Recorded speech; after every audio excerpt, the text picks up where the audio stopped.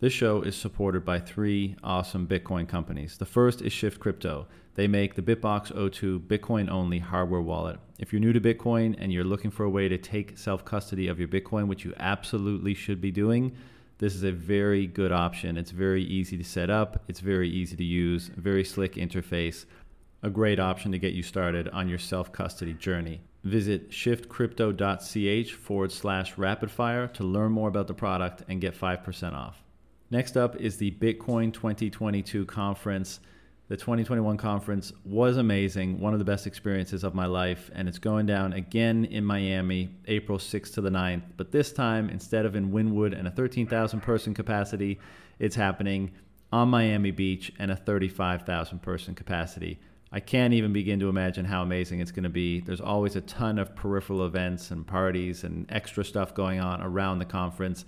And you get to meet so many awesome people at the conference itself. It really is tremendous. If you've never been to a Bitcoin conference before, this is the one to go to. So check out their website, and at checkout, use the code RAPIDFIRE and get 10% off. And finally, the awesome people at bullbitcoin.com. If you're looking to buy Bitcoin in Canada, this is an amazing option. Have a look into them. They are a privacy-focused, non-custodial exchange, which means you buy Bitcoin through them, and then the Bitcoin goes directly to your own custody solution, which in my opinion is the most secure way to purchase Bitcoin. Also soon, they'll be offering a white glove service for international clients. So for people that may seem that the setting up their own custody solution is a little bit daunting, they'll be there to hold your hand to get you set up in the best way possible. So keep track of their website for updates on when those services will be available. Let's do it. Mike, welcome back. It's good to see you, man. Happy to be here. You're not wearing the Cyber Hornet shirt like our first encounter. No, I thought about it, but you can't do the same thing twice. Fair enough. I can't believe it's been a year since we last spoke. Bitcoin time always feels like it's like a 5x or 10x of real time. I don't know why that is, but maybe one of the reasons is so much happens and so much gets condensed into a certain amount of time. And the last year, when we first spoke, you had just announced the MicroStrategy purchase and kind of come onto the scene, and we're doing the rounds on the mainstream media and a bunch of podcasts. And it's been a pretty damn eventful year for you. So what was the date? It was late November? I think it was first week in November. Okay, it was November. Okay. Yeah, when we spoke, we had done the initial purchase, and then we'd finished the Dutch auction. And so I guess we'd done a second purchase. But we still hadn't gotten around to any of the debt or other equity issuances. So I guess I'm feeling nostalgic, John. I mean, nostalgic for like $18,000 Bitcoin. Yeah, aren't we all? I'm wishing I could go back and get some more of the $18,000 Bitcoin. Yeah, I'm with you, man. I wish I could borrow some Bitcoin. I wish I could borrow some money at the rates you've been getting and buy some Bitcoin with it. You've been scooping it all up. I saw someone put a statistic out a couple of days ago. I'm not sure if it's correct, but since you started buying, I think MicroStrategy has bought 23% of the new issuance. Does that sound correct? Yeah, it sounds correct. I think I want all the Bitcoin, John. Yeah, we noticed, Mike. We noticed. No, actually, being more serious, the most important point is, when did you ever hear of a company issuing equity to buy gold? Or when did you ever hear of a company issuing debt to buy gold? And I think the thing that just is most amazing about Bitcoin is a good enough asset. I mean, it's a perfected asset that you can finance it. So in essence, we've issued equity to buy Bitcoin. We've issued convertible debt to buy Bitcoin. We've issued junk bonds to buy Bitcoin. And we've used cash flows to buy Bitcoin. Anybody can use cash flows to buy anything they want. I mean, if you've got cash flows and you want to invest in ice cream trucks or sawdust or lumber or whatever you think is interesting, you can do that. But But I think what separates high quality assets from low quality assets is that you can go to the public markets and you can raise capital to buy the asset.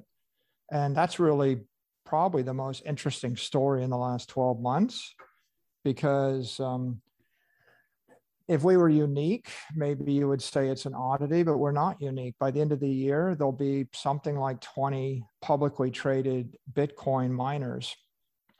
And all the Bitcoin miners are raising equity, and many of them are raising credit lines. Last week, Grid announced they had a $525 million credit line, and then they announced a SPAC merger to raise another $245 million in equity. And so that just this parade of companies coming public that are raising equity and debt with the intent of, I view it as the intent of buying Bitcoin, because they're either going to buy Bitcoin with it, or they're going to buy Bitcoin mining rigs and pay their expenses so they can keep Bitcoin. So they're covering their operating expenses, or they're covering their capital costs so they can keep the Bitcoin. Mm. And that's only possible because Bitcoin's superior. Like you didn't see 24 companies coming public as gold miners, raising debt and equity and keeping their gold, right? How many gold hodlers are there? There's not one, right? There's not a single company in the world that mines gold so they can store it on their balance sheet.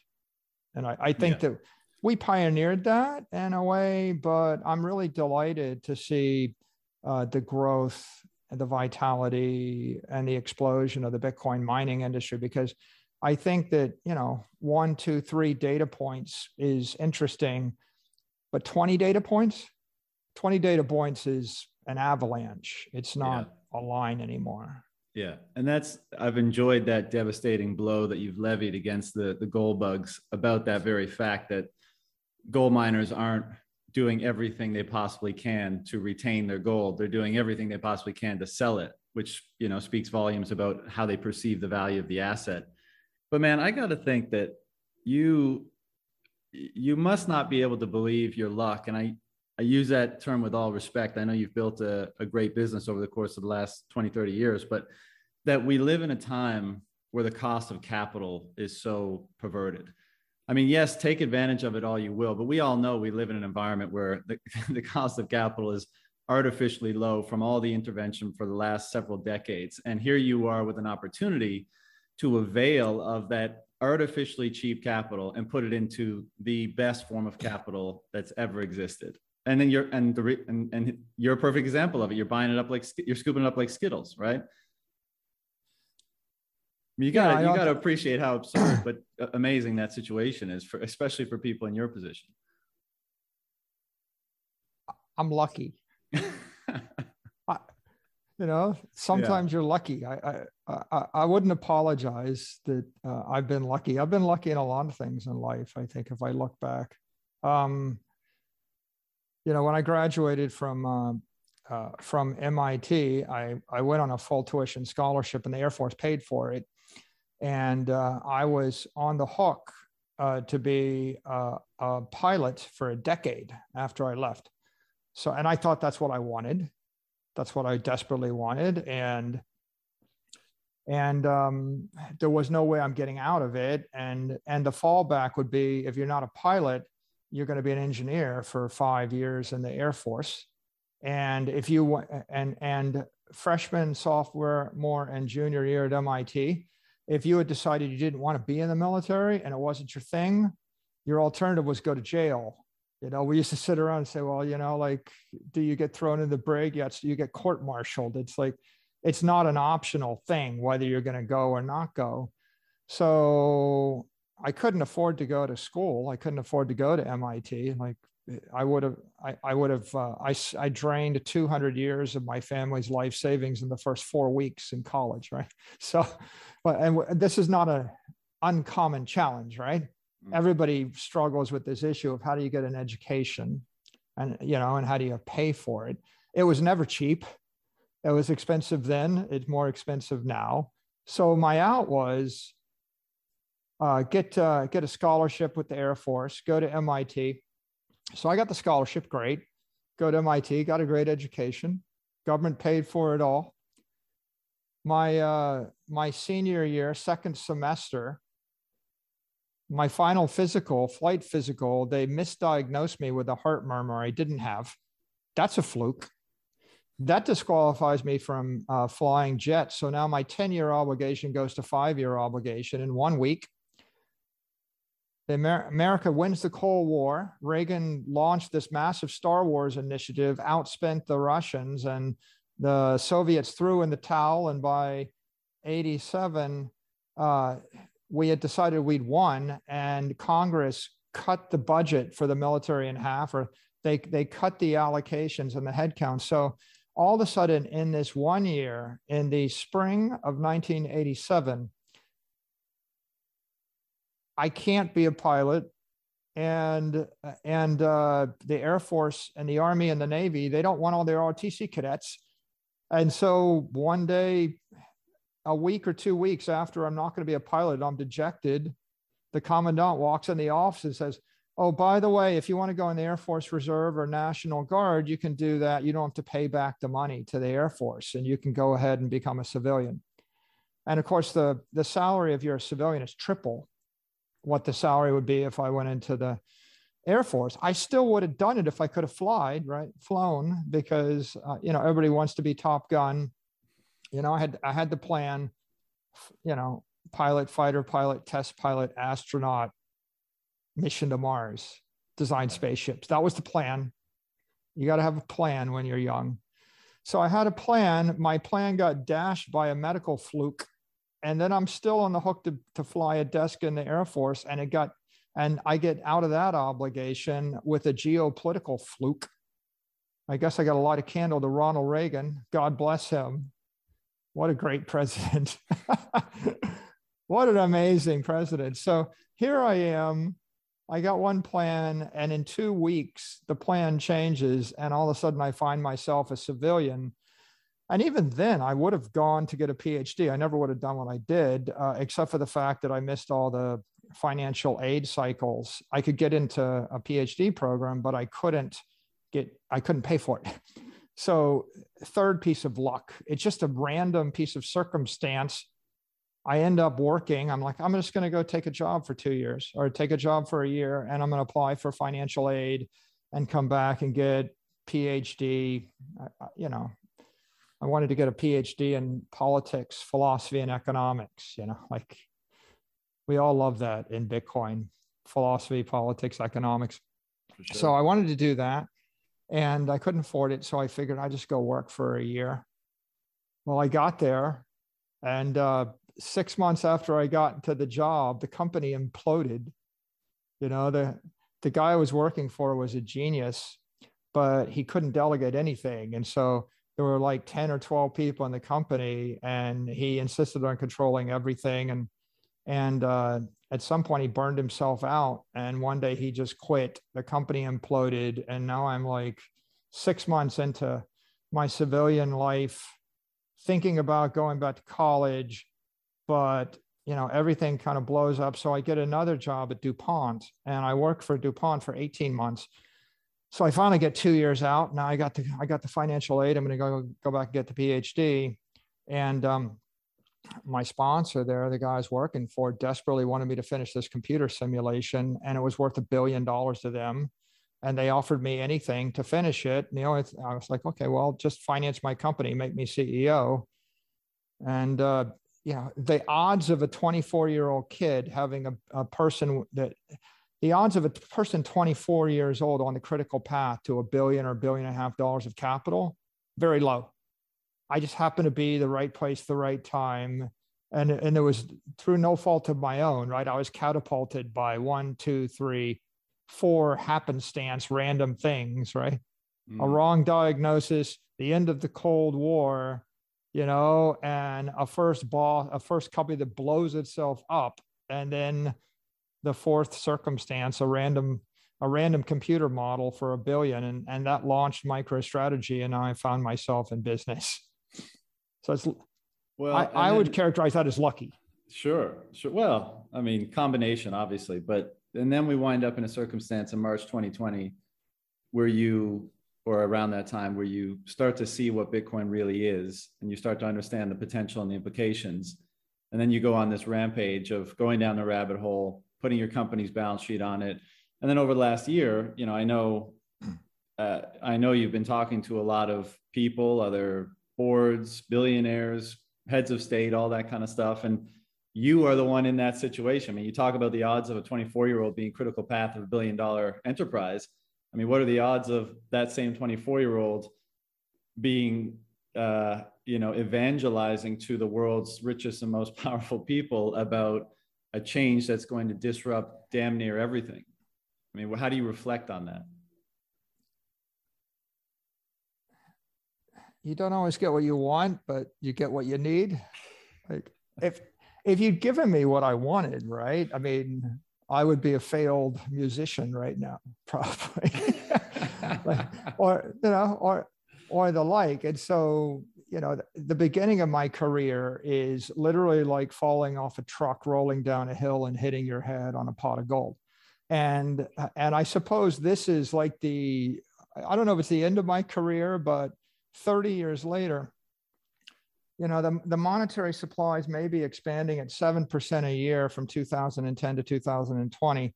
And I'm oblivious really I'm not really registering Bitcoin, and I'm not really paying attention. If you'd asked me what the inflation rate was in 2012 or 13 or 15 or 19, or even January 2020, I would have said, what 2%? I would have said 2%. And so it took a trauma, right? And March was a trauma, right? It took a grotesque distortion of the world economy, which I found to be horrifying. Took a horrifying trauma in order to wake me up. And following March, right, that sent me down this rabbit hole where I discovered, Saifedean's Bitcoin Standard, and I discovered, everything, right, everything about digital assets, and I started.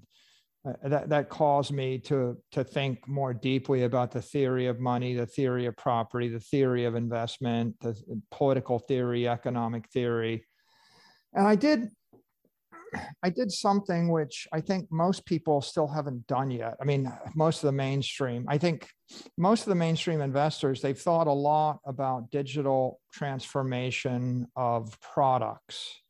A lot of focus. If you went back a decade, people were kind of oblivious to digital music, digital books, digital cameras, digital whatever.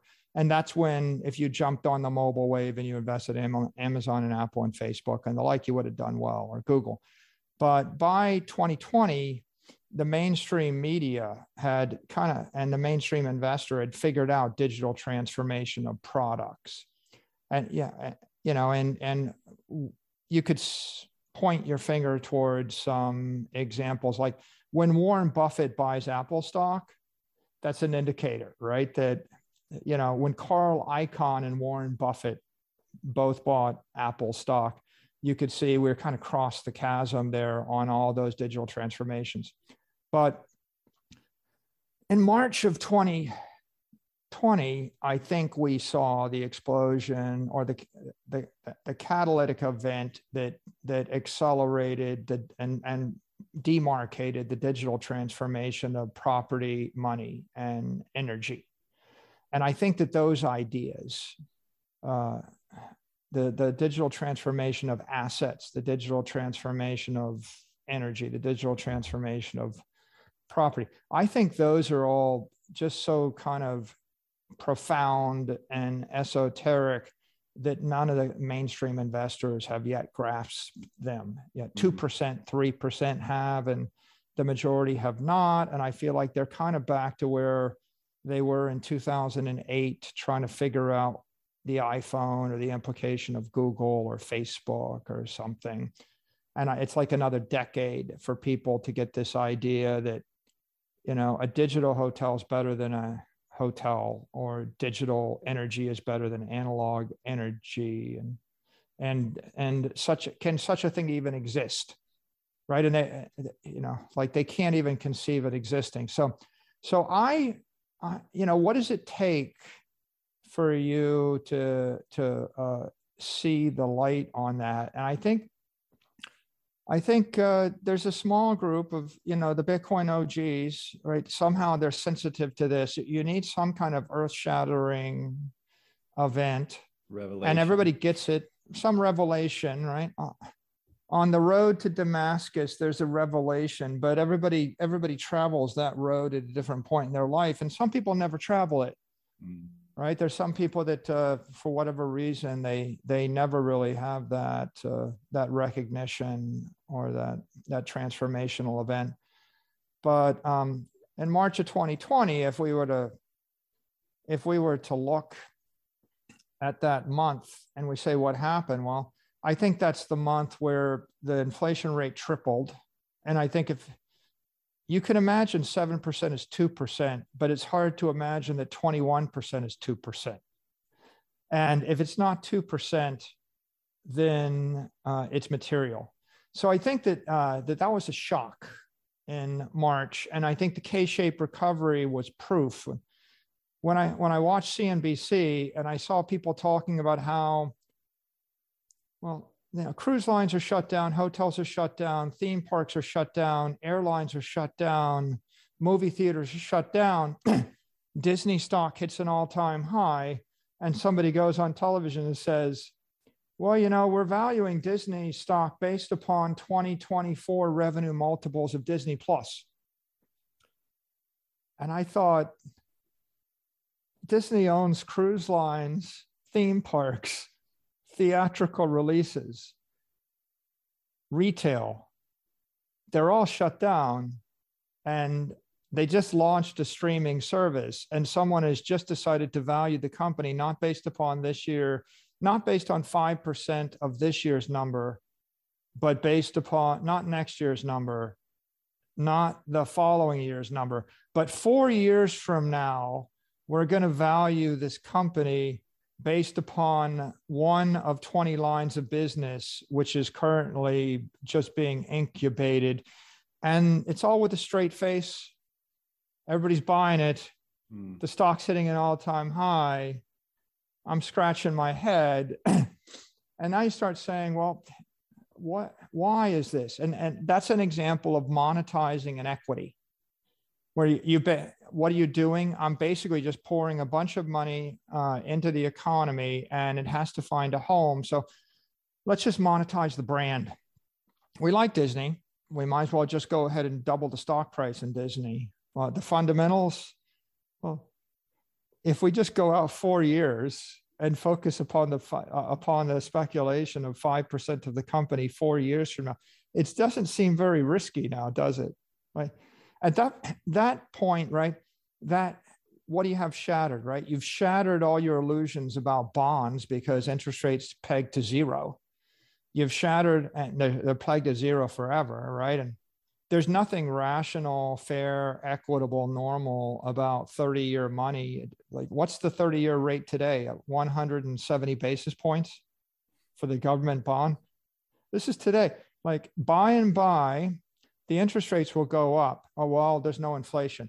Okay, well, I guess there's 5% inflation, but it's transfer. Well, I guess there's 6% inflation is not transitory.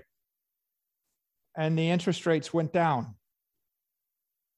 Why are they going to? Well, the Federal Reserve is going to raise the interest rates now to fight the inflation. So I guess we don't have to be concerned about, but it's so odd, right? The logic that if you thought that the world was composed of stuff you understood, right? We stack up all the things in the world you think you believe and you understand, and we smash them one at a time. So the $100 trillion worth of bonds are, and sovereign debt, that's smashed when the interest rate's pegged to zero, and when the 30-year yield is, the 30-year swap rate in the US is 165 basis points. But the 30-year swap rate in Europe, like 30-year European money, is like 25 basis points. So for 0.25%, you could borrow money for the rest of your life in the euro. Okay. It's been pegged. It's been sitting on the floor, right? So if interest rates, the value of time, the value of your time is driven to zero. We've declared war on time. There's a war on time, right? Okay.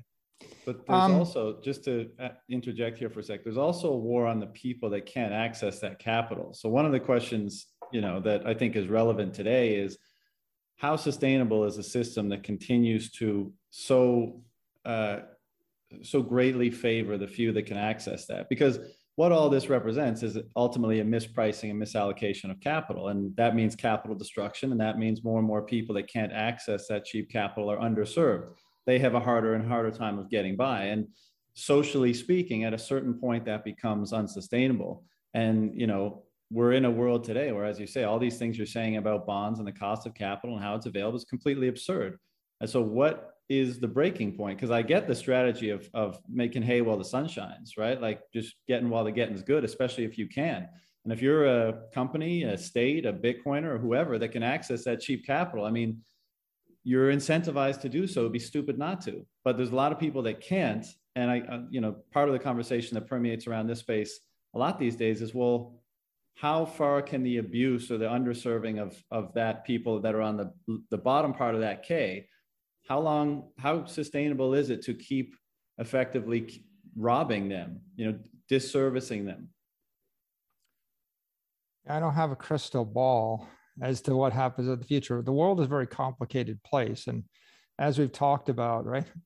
Look, chess has got 64 coordinates. And you've got like 1, 2, 3, 4, 5, 6 pieces. 6 pieces, 64 coordinates, like 12 rules, and 10 to the 120 different, 10 to the 120th power outcomes, right? And that's chess. Now, how many outcomes are there in the world? Like how much more complicated? Your dinner table and the way you shuffle food on the table is orders and orders of magnitude more complicated than chess.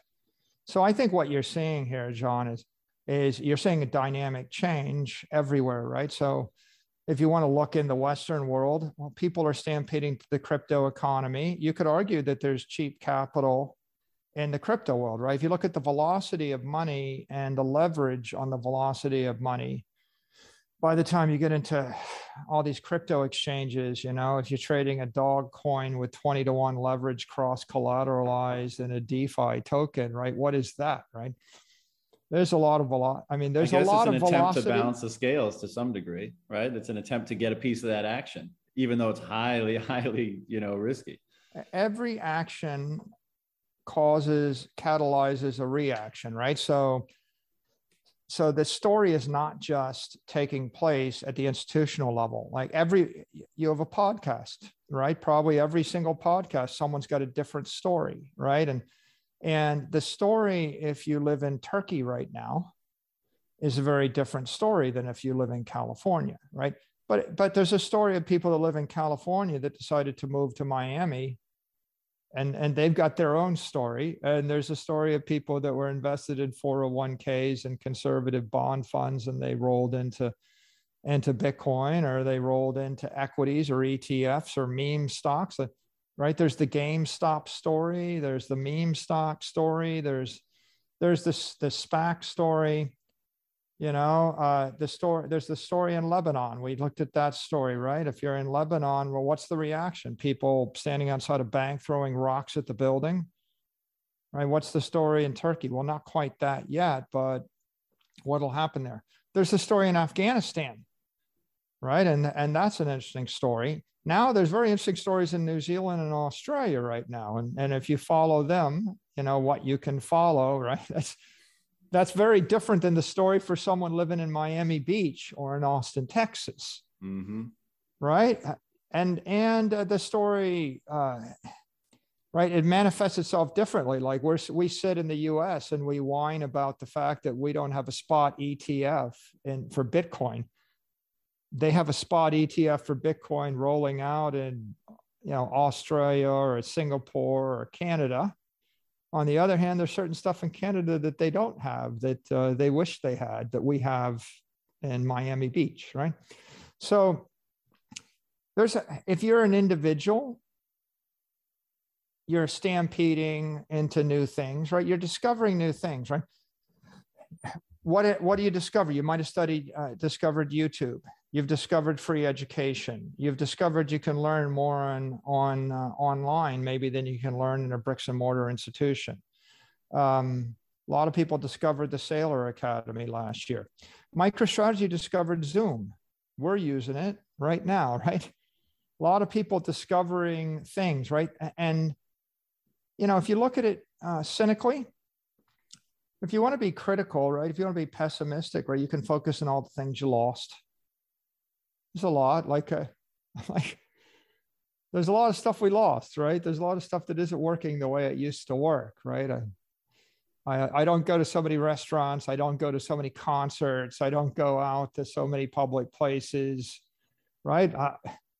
It's a lot of things I don't care to do, right? There, to a certain extent with quarantines, it's like you want to go take a trip to the Caribbean every 2 days. Every time you go to a new island, you're getting a COVID test. And if you if you're lucky, you just get hit with a COVID test. If you're unlucky, you get hit with a 15-day quarantine. And so you get to show up at your vacation resort and sit quarantined in your hotel or wherever you're going for 15 days. Well, with stuff like that, you're like, okay, I guess it's not really worth the trouble to do that anymore, right? Like what's the point of taking a vacation, if on the receiving end of the vacation, there's no vacation there. So there's a lot of stuff like that you lost. But on the other hand, there's other stuff that got accelerated by a decade, right? Like Zoom and streaming everything. And maybe you discovered new people and met new people and discovered new platforms and the like. So I think there's a lot of individuals that are transforming, and there's a lot of societies that are transforming right now. And where will it end? Well, tons of money has flooded out of the conventional systems, and it's flooded into the crypto economy. Do you like that? Do you not like that? It's actually, like it or not, it's actually catalyzing the growth of Bitcoin. So if Bitcoin was a monetary fire, it was being fed with 7% inflation in the Western world, and it was being fed with 14% inflation, probably in the developing world for about a decade. Now it's being fed with somewhere in the range of 15 to 20% or 25% inflation in the developing world, and it's being fed with 50% inflation in the 25% inflation in the Western world, in the US and Western Europe, and probably 50% in an Argentina or Turkey or a developing world. Okay, well, do you like Bitcoin, right? Do you want to feed the fire? The fire's been fed, right? So on one hand, what are the universal goods? I mean, the truth is, I can think of 3 things that are actually good for the civilization. Digital meetings, digital currency, digital property. All 3 of those things, much of the world was oblivious to or resistant to before March of 2020. And now what you see is digital meetings and digital engagement like Zoom, Teams, and Skype exploded by orders of magnitude. Zoom went from 10 million users to 500 million, a billion, right? It exploded, and it makes possible for, me to have a fireside chat with you in my study, and maybe 100,000 people join the 2 of us. And John, in February of 2020, this was never going to happen. Never. And by the way, if you worked for me in February of 2020, let's make it easier. Let's make it December of 2019. If you worked for me and you said, Mike, I just want to work from home, I fired people before the lockdowns that wanted to work from home. Several, many, right?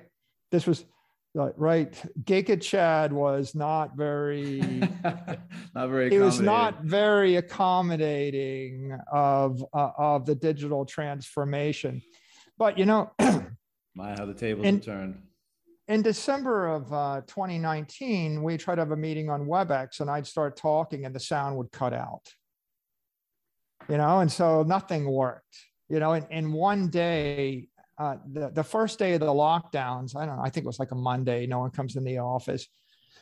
At 9 a.m. in the morning, I tried to use, you know, digital conferencing technology. One, the sound fails, nothing works.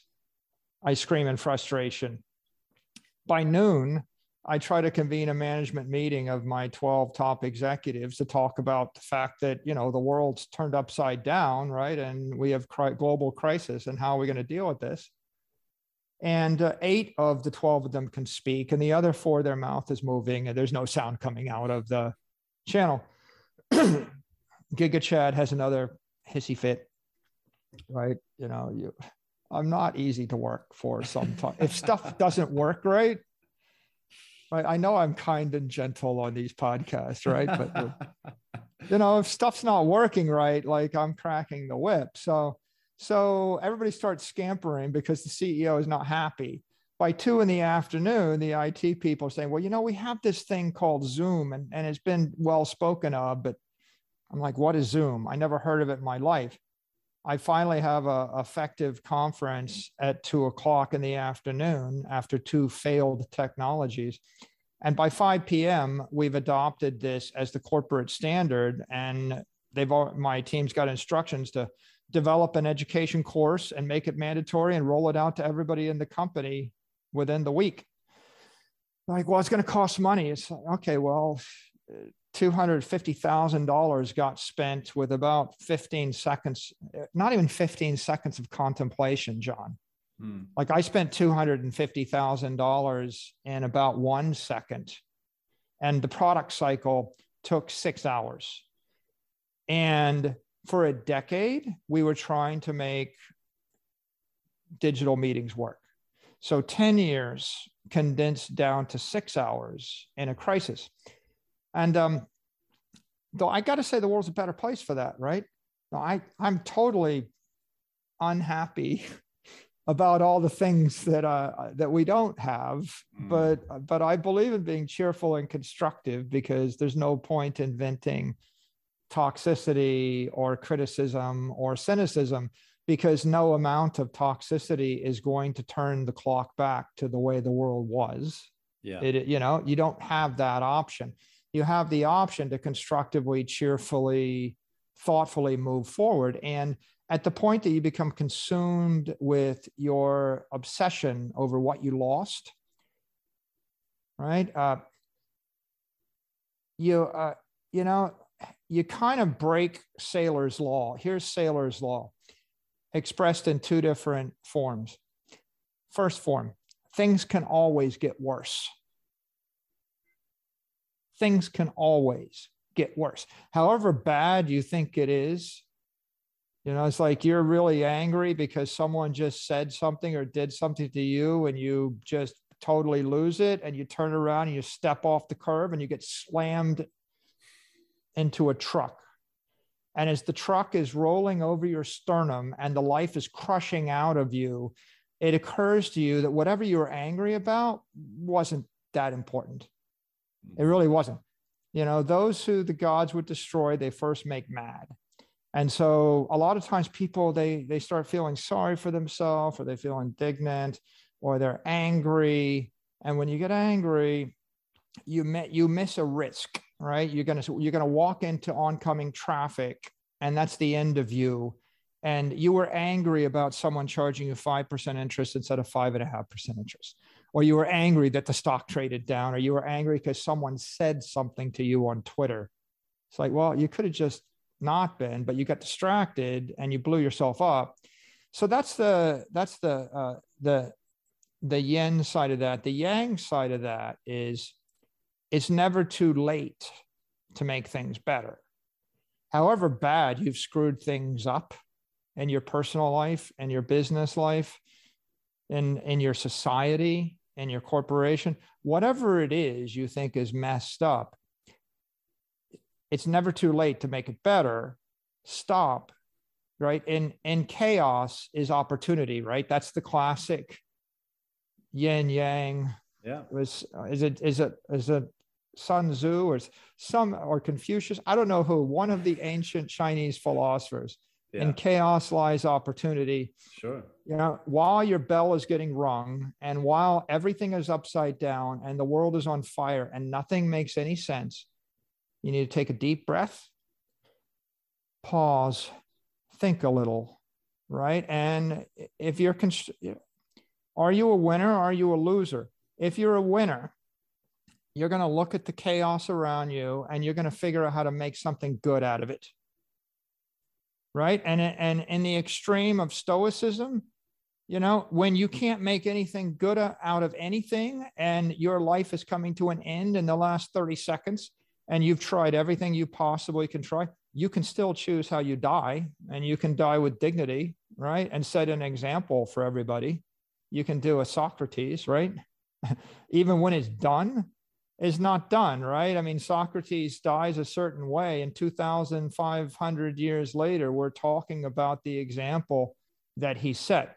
So the truth is, it is never too late to make things better. It is never too late to make things worse. And in chaos lies opportunity. And yeah, I'm not happy about a lot of things, but that's above my pay grade, right? And it's above your pay grade. So here, what can you do? You can embrace digital transformation of education and engagement via Zoom or YouTube or Twitter. You can engage, you can embrace digital property in the form of Bitcoin and think really hard about it and what it means to you, because you know, if you had engaged digital property when Bitcoin was $4,000 a coin, where are you right now, right? While the world was coming to an end. Here's the thing. Bitcoin's $10,000 and on Black Thursday, it crashes by 5,000 a coin. And while you think the world is coming to an end, you know, you could do nothing. And doing nothing would have been a good idea because you can make things worse. Making things worse would have been to sell, panic sell, right? You could have done nothing. Or when you did panic sell, you could have thought about it for a bit and you could have said, well, in this universe of uncertainty where it's difficult to move things around, maybe the one thing that I want to own is something which is digital that I can move on a crypto rail. And then you would have bought at 4,500 a coin or 5,000 a coin. And if you couldn't figure out either of those, you had the next 6 months, Bitcoin trades between 8,000 and 10,000, you know, 12,000 all the way through September, October. You had 6 months where you could get on the train. And if you're not sure what the world consists of, you know, the analysis I did is like, I looked at everything and I said in June and in May, and I said, well, look, Amazon just doubled in price. Amazon stock doubled in price. It went from 1,800 to like $1,700, $3,400 a share. Obviously, the world thinks they've recovered, right? My 20-something niece is, you know, telling me how Amazon stock is a good idea and she's buying it. I'm like, this is the same niece that I wrote the Mobile Wave about when she's like 9 or 8 years old, I guess. She said, Mike, I want the Big Apple for Christmas. And I said, the Big Apple, you want me to take you to New York? And she goes, no, the iPad. And I thought, well, like kids are running around asking for iPads, calling it the Big Apple. And that's the future, right? The future is the iPad, not New York City. But at the point that every 20 something is telling you that they're going to trade on Robinhood and buy Amazon stock, you know, you're not really the visionary anymore, right? You're not getting a 10x upside. So when I looked around in May and June, I said, well, the big tech trade is over. Everybody in the world understands Apple, Amazon, Facebook, and Google. There's not much more juice to squeeze out of that idea.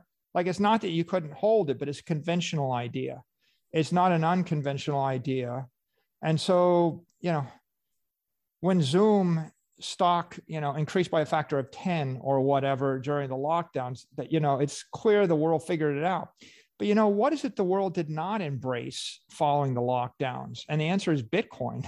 Like, I looked at Bitcoin in May, and Bitcoin's trading the same price it was 2 years earlier. It's like 10,000. I'm like, okay, I just got 2 years of extra development on this asset class.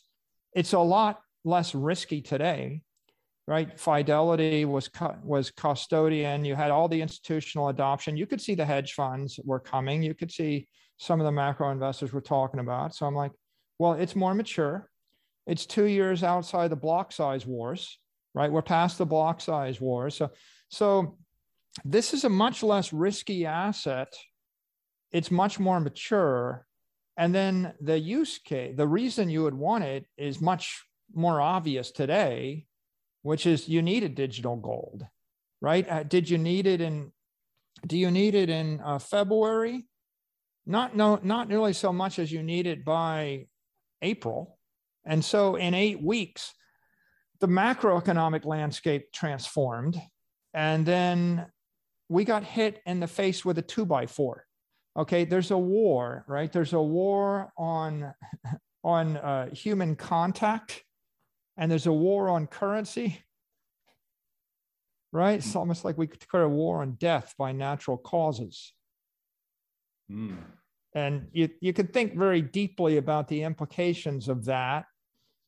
But I prefer to focus upon the technology aspect of this. Once you understand, once you see it, it's in front of your face.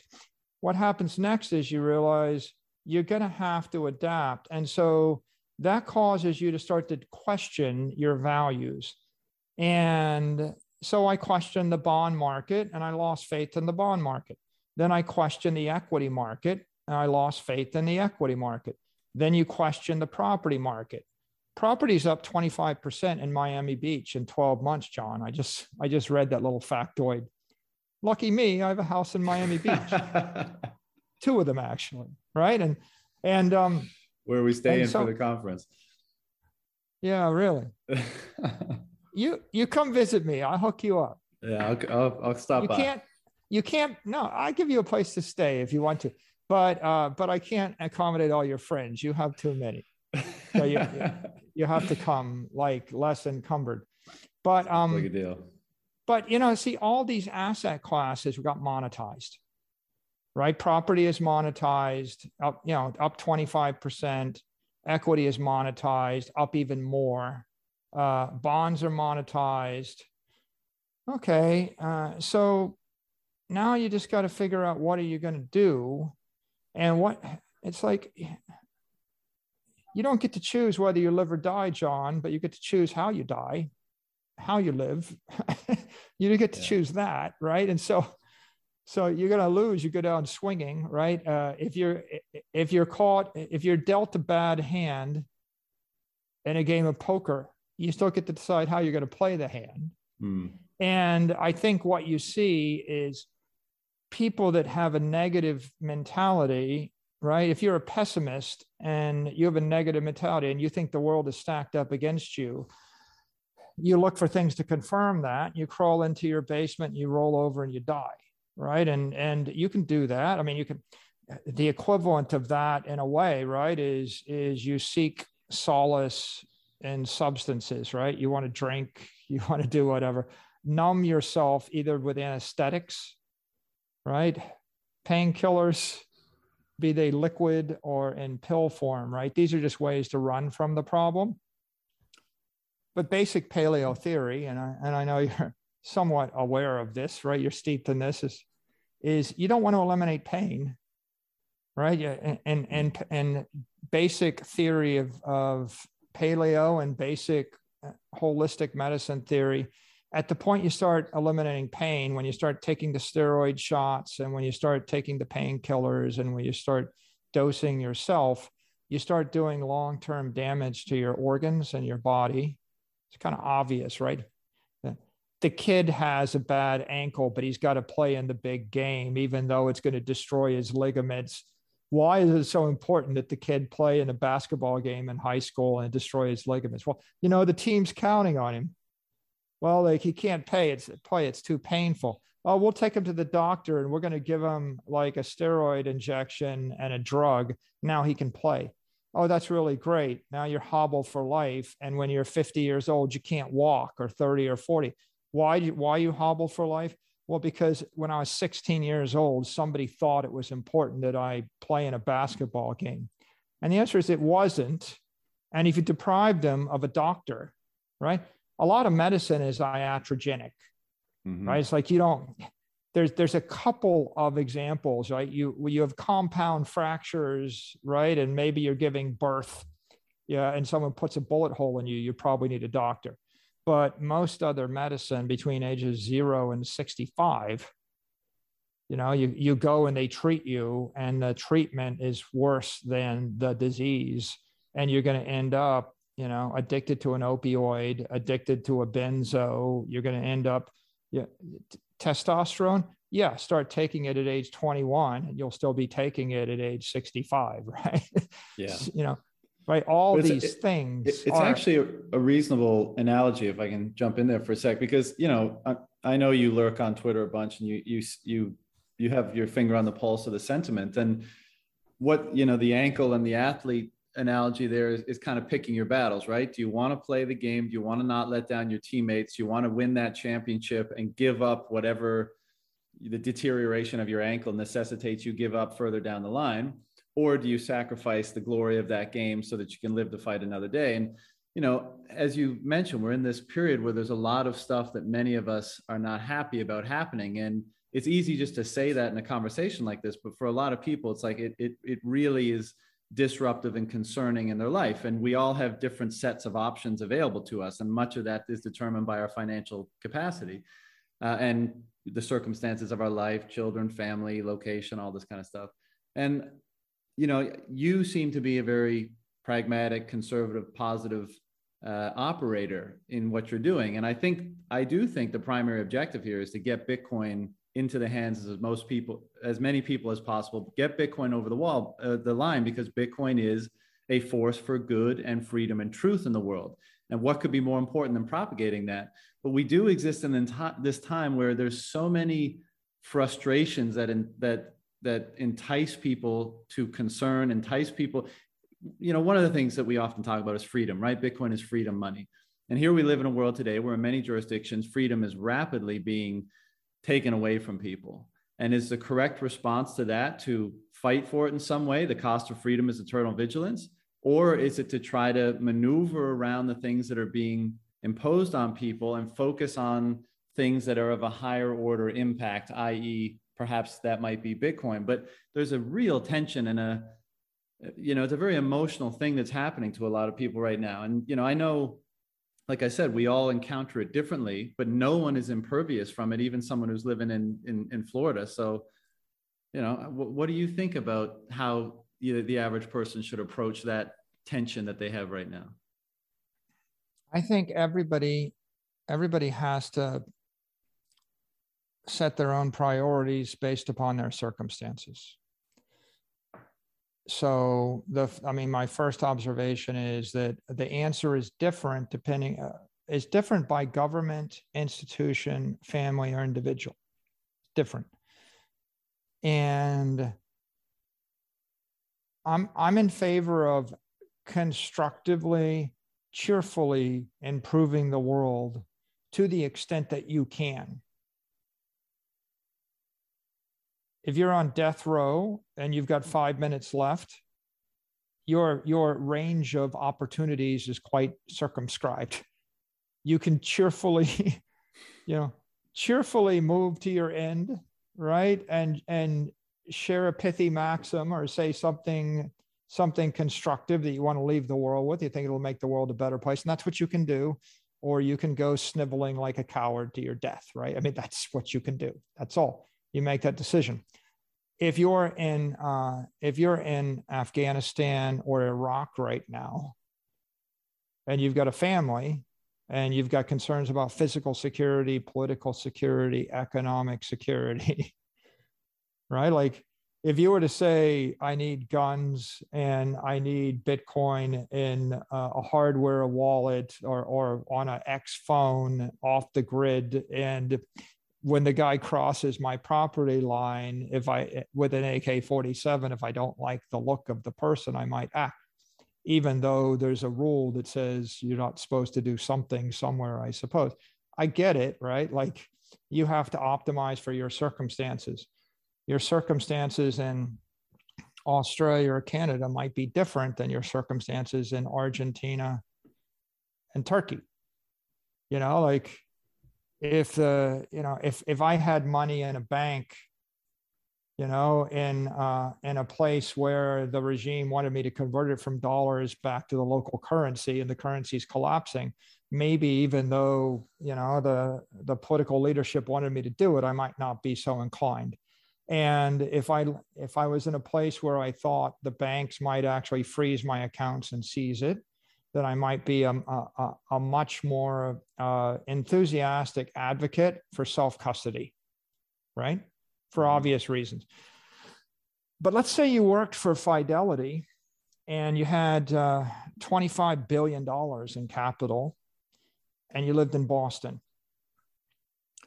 Well, would I encourage you, to post all your gun photos on your Twitter account and then get in debates with your boss about whether you should be able to buy Bitcoin? And then when you buy the Bitcoin, put it on a hardware wallet and take it home with you, and get in violent conflict with the people you work for at Fidelity?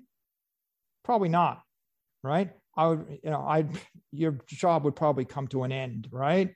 And if maybe you believe that, you believe in these things and you want to stick up for them, but the behavior of someone in Boston running $25 billion of money that's rational for the human race is different than the behavior of somebody in Argentina, where the currency's lost 65% of its value.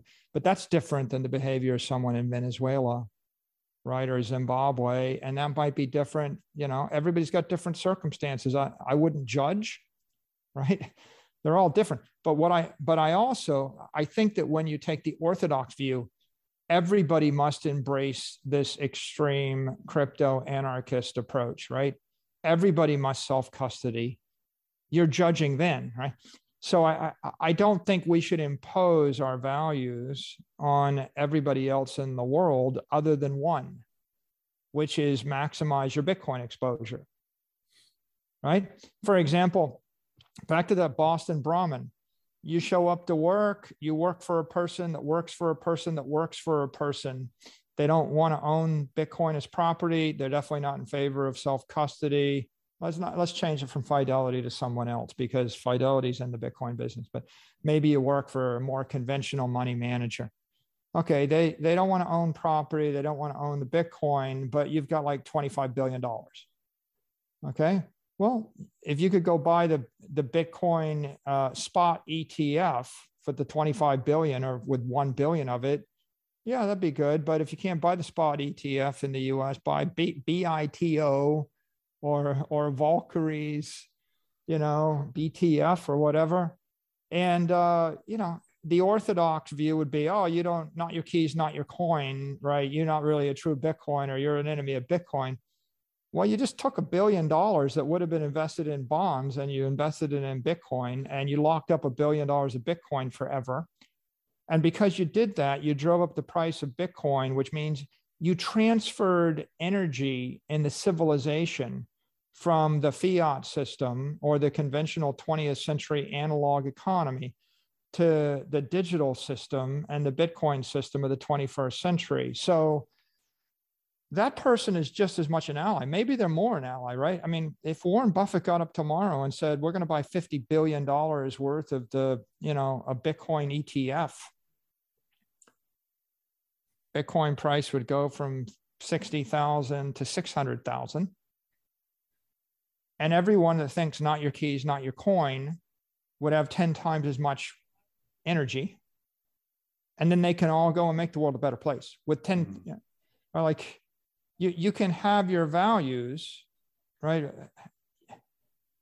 ultimately the electricity is coming from a state monopoly regulated institution, controlled by, a government you might not agree with, right?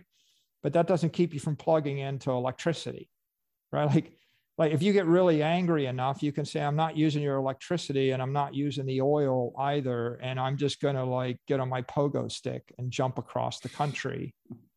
But if it's eventually the spring on the pogo stick breaks and then you can't get another spring and then your pogo stick doesn't work. Now you're walking, right? And so I think accommodating reality is just a rational thing.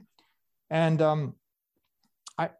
I think that everybody in the world has different options, right? If you're in Europe versus in the US versus in China versus in South America. And it's not just different by jurisdiction, right? It's literally the case that some people could simply endorse Bitcoin, but they can't buy it. There are plenty of politicians that have endorsed it, but they haven't really bought material amounts of it. There are some people that could buy a security, but they can't buy the property. There are some that could buy the property, but they couldn't self-custody it. There are some that could self-custody it on a phone, but they really can't get to the hardware wallet. There are some that can do it with 5% of their assets. Like, do I judge you if you're not 500% invested? No, I'm going to be 500% invested, but I'm not going to judge you, right? Like maybe you only want to be 100% invested, right? But maybe you only want to be 5% invested, but maybe you're only 1% invested. I think that there's two ways you can use your time and your bandwidth. You can either use your time, in Bitcoin, we can use our time bickering with each other over who's the more orthodox Bitcoiner or who's better for Bitcoin, like that person's an enemy of Bitcoin, that person's not an enemy of Bitcoin, right? We can be orthodox, extremely orthodox, but where it takes you is at some point, you're like, that person touched a doorknob on Friday at 4 p.m. and they really should not have touched that doorknob. You know what I mean? Yeah. Right. And that gets pretty extreme. Like 18 years ago, you ate something with pork in it and you haven't repented, right? Pretty extreme. And I get it, but you can spend a lot of time, and we waste a lot of energy. Yeah, waste a lot of energy. It's a waste of time and energy. Or, like, I believe the whole point of laser eyes, right? If the laser eyes metaphor is focus on Bitcoin, don't get distracted, don't get deluded. What Winston Churchill said, if you stop to get in a fight with every dog that barks at you, you're never going to make it to your destination. It's like you get in a car, you drive across the country, and you got to stop at every intersection. And while you're pumping gas, someone's got a political sticker, of the person that you didn't vote for. So you go and you get in a fight with them. Or you find out that maybe the bathrooms are dirty and they violate code. So you get in a fight over that. Or you don't like the color, you get in a fight over that. Or someone else pulls up next to you and they make fun of your green car and you get in a fight over that, right? And if you stop and you get in a fight, eventually, I don't care if you're Muhammad Ali, you could be the best fighter in the world. If you get in this is the lesson of, you would think it's a lesson of martial arts. You ever watch these Ultimate Fighters, or you ever study with any degree of diligence about it? What you conclude is on the day when you get in a fight with someone and their buddy is standing behind you with an ice pick, you're dead. Maybe not even with an ice pick, right? Like all of these fights is like, there's no such thing as a fair fight. And every single fight, you're like, oh, I didn't expect the guy to rip my ear off, or I didn't expect him to poke my eye out or gout. They don't, there are a lot of rules in UFC. There's still stuff they can't do. Mm-hmm. Right. You watch it compared to boxing and you're like, oh my God, like a lot of joints are getting, destroyed, but still there are rules. In the real world, there are no rules. There are no fair fights. You're going to walk up and you're going to mouth off to the wrong person, and someone that's out of your field of view is going to put a bullet in your head. It's like, if you ever talk to people that have ever been real policemen, like that, I know them. Like most policemen die on the job. They get shot in the back, right? Like 9 out of 10 times, you're thinking somehow someone's going to be in front of you and you're going to defend yourself with the gun, with a knife, because you watch things in the movies. Life is not like the movies. In Hollywood, the antagonists come together, you know, and you watch them and they're right up in each other's face because the camera needs them to be in the same shot, because otherwise it's not good television. So in Hollywood, they put these people in close combat with confrontation. In real life, if you ever got that close and someone really disagreed with you, they would literally rip your eyes out, or, you know, you would be, you know, maimed within about 2 seconds. But the truth is, in the real world, 10,000 years ago, people didn't settle their differences in close quarters. 10,000 years ago, I take a bow and an arrow and I put it in your back, right? And like, we're not going to wait for you to see me and react. And so if you're going to be a fighter and you consistently get in fights, eventually you're going to diminish yourself. You're going to get taken out by some asymmetric threat from above or below or the corner. Or the best fighter in the world, right, is going to get through about 4 or 5 rounds before, you know, that's the end of them. And that's why you can't engage in that. It dissipates energy. I largely agree with you, but there's 2 things I'd like to add to that. One, in a world where everything is so PC, everything is so, you know, people are afraid to speak their minds. I appreciate being in a grouping of people where, even be they imperfect people, and perhaps their chosen course of action is not necessarily the most valid or logical one, I appreciate that they're, one, willing to speak what they believe to be the truth unencumbered. And I appreciate the willingness to at least attempt, even if they're wrong, to communicate or uphold a certain ideal. And then the third piece of that is, and I don't disagree really anything with your analogy there, but one of the things that I often say is, you know, people come in and you're right, they get hounded if they're not preaching the pure gospel, let's say, if they're not engaging in this thing, quote unquote, properly. And we may say, you know, that it's not practical to put that type of expectation on people. But what I do like is, I do think Bitcoin is a profound form of truth. And I think it's a form of truth that reveals many other truths downstream of it. And I think a lot of people in this space are, broadly speaking, truth seekers. They want to know how things work. They want to know how to build and actualize themselves in the world. And if you come into the space and you're turned away by some meanies that are telling you that things should be this way or that way, well, then I'm not that convinced that your pursuit of truth is all that dedicated. And so I feel like it's an interesting filter, and maybe filter is the wrong word. What conflict does do, even though it's dangerous, potentially lethal, is conflict always reveals character. And that's why I like the UFC. That's why I train martial arts myself. That's why I like debates. Even if it is a seeming waste of energy, I think part of our enterprise here is getting to know who we're doing all of this with, who is in this phenomenon with us. And even though it's overkill oftentimes, and even though feelings are hurt and that kind of stuff, there's an element of appreciation, because I think that when you create friction between people, their character is revealed. And ultimately, that's what I want to know.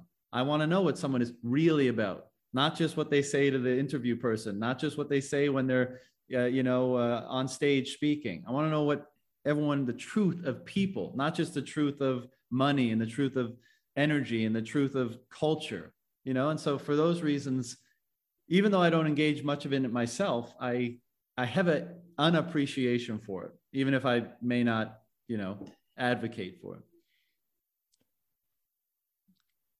I understand. I mean, I can't argue with it. I mean, it's an idealistic notion, and it's good to be in an environment of truth with people that share your ideology.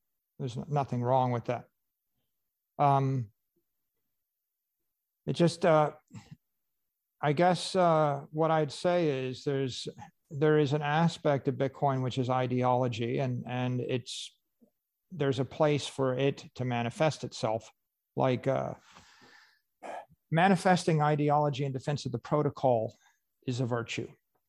Like fighting really hard during the block size wars, fighting hard against people that would corrupt the protocol.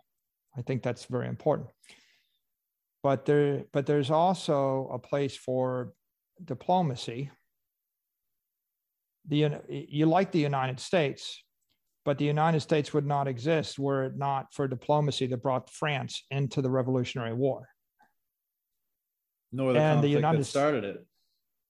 And the United States was not France. And people in the United States didn't want to be France. But somehow we were willing to take the help of the French, right? So sometimes you end up with these interesting circumstances of diplomacy, and they're throughout history, right? Like the Romans thought they were better, but the Romans still needed the Greeks or the Spaniards to fight their wars. And so they accommodated the ideologies or the different political systems of the Spaniards and the Greeks. And as long as they did, they were effective. And at some point, when you become so orthodox in your ideology that you reject everybody else, then you become isolated. The Spartans became isolated. And we see what happened to them, right? Ultimately, they were squeezed out of the entire system. So the challenge is, how do you make? Sorry? They had a good run first. I mean, nothing lasts forever. I'm just saying. I'm not advocating for. I would rather win than die trying. They won a lot. They were the hegemon of the ancient Greek world for a while, right? I guess my point is, if 1% of the population shares your orthodox ideology and 99% doesn't, and you're unable to win over the support of the majority of the 99%, then you're going to lose. Yeah. So somehow you have to find a way to engage. If you go out, there are lots of examples, right, of things that you probably don't agree with. But if you go and you ever get on an airplane and get in a fight, how many people are going to get in a fight with a flight attendant because they don't want to wear a mask on an airplane? And what would happen if you were to do so? Right? The point is, you're not going to win that fight, right? Mm-hmm. Right? You're going to have the airplane's going to get grounded. Right. So do you really want to tell everybody on an airplane flight that disagrees with masks that they should just go ahead and fight with the pilot on the airplane and ground the plane? Because they're not getting to their destination, nor are you fixing the problem. All you're doing is engaging in an inflammatory behavior, which is going to result in you, at best, not getting your destination. At worst, you're going to end up in jail. Right. Now, if you do end up in jail because you fought over a second order issue, whether you should or should not wear a mask on an airplane, how are you going to do anything good for Bitcoin? How about this one? The guy with the $50 billion, he can give you the $50 billion, or he can give you the $50 billion and also get in a fight with, a local restaurant that wants you to wear a mask and not give you the $50 billion. Are you going to reject the $50 billion? Because you really want him to fight with the dude in the restaurant over? The dude in the restaurant probably doesn't even believe one way or the other either. He just got told by his boss, who got told by his boss, who got told by his boss. Okay, so you're going to go find the person that's at the end of a string of 6 different people that simply doesn't want to fight over either. And you're going to fight with that person, and you're going to lose hundreds of billions of dollars out of principle. And I know I'm being hyperbolic to make the point, but ultimately, should you get invited to the White House, and if you happen to not agree with all of every single position and everything you see in the White House, and you get a chance to ask the President of the United States to support Bitcoin, right, and adopt it and spread it throughout the world and make it $100 trillion asset class. I just think you probably ought to use your words carefully.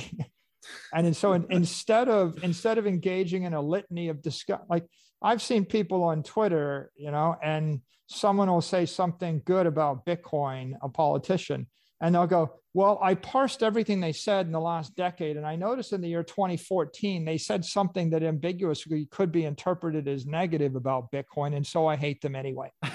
It's like, it's a long time to hold a grudge. If you're going to parse every single word said by someone in the past decade, or how about better one?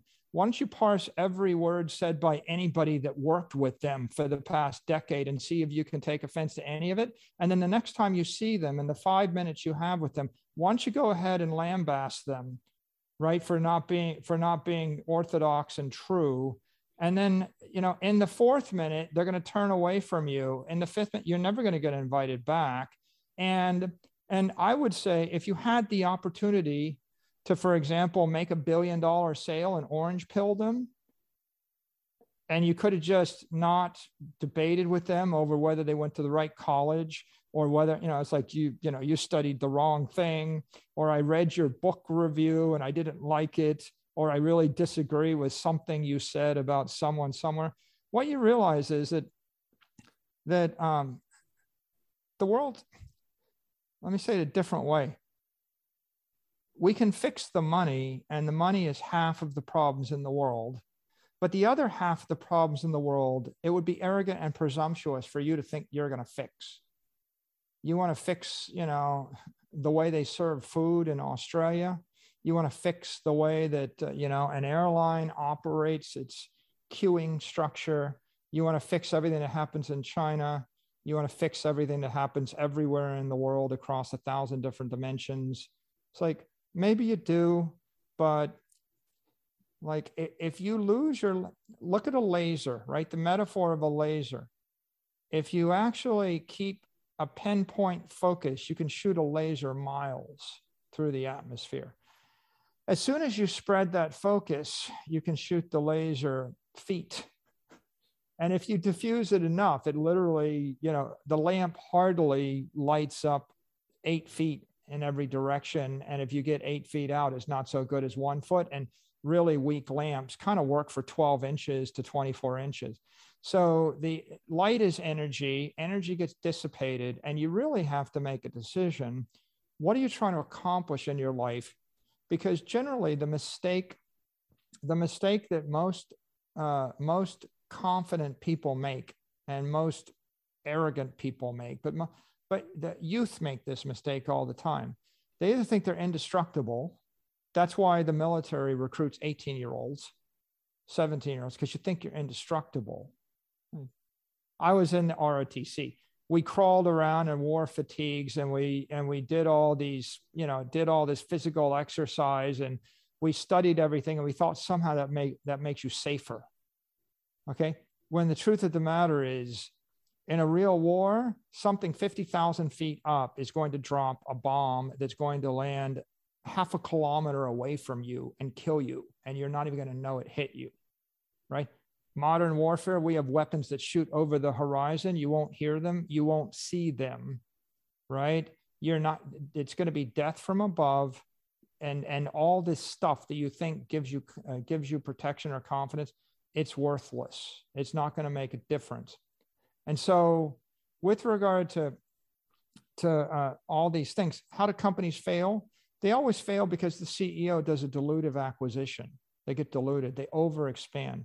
Napoleon charges into Russia, loses an army. He goes to Egypt, loses an army. Caesar goes to Egypt, loses his army, right? Hitler goes to Russia, loses the army, right? Over and over again, the story of history is people are successful, and then they think a success in one area makes them qualified to be successful in another. And so as you expand, every single time you expand your scope, you dilute your energy. On Twitter, it's like if you express one strong idea, like, what are you? You're the Bitcoin podcaster. You cover Bitcoin. Okay, check. You have a chance.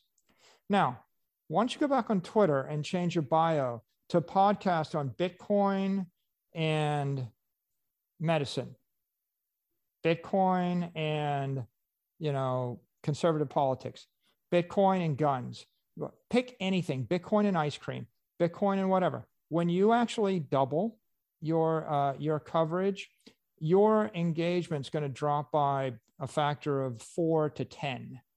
Now go triple it. Your engagement's going to drop by a factor of 100. Like if you actually had 3 or 4 things, if you change your thing and all of a sudden you're expressing strong opinions about whatever it is. The history of politics is you run for office, and if they take your negative polls, 0% of the people have a negative opinion of you when you first start. And then it becomes 1%.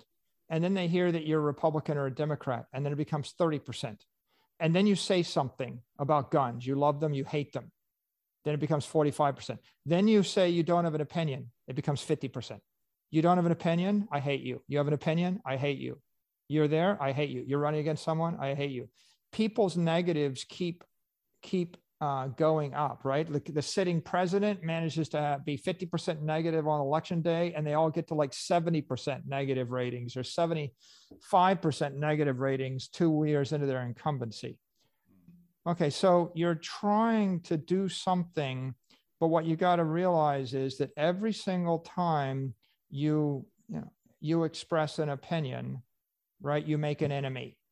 Like if I were to, as I said before, like a rock star, a musician, pick your favorite, like whatever intellectually vacuous influencer, and they say Bitcoin boils the ocean. If I were to go and say, well, you're just stupid, have fun staying poor, you don't get it. You obviously haven't done the work. If I did anything with sarcasm, laced with sarcasm or toxicity, half of the people reading that would hate me for life. Half, because they don't know. All they know is that you disparage their icon, right? And maybe the greatest troll, right, of our Twitter era lately has been Donald Trump. And Donald, had something negative to say about a number of people.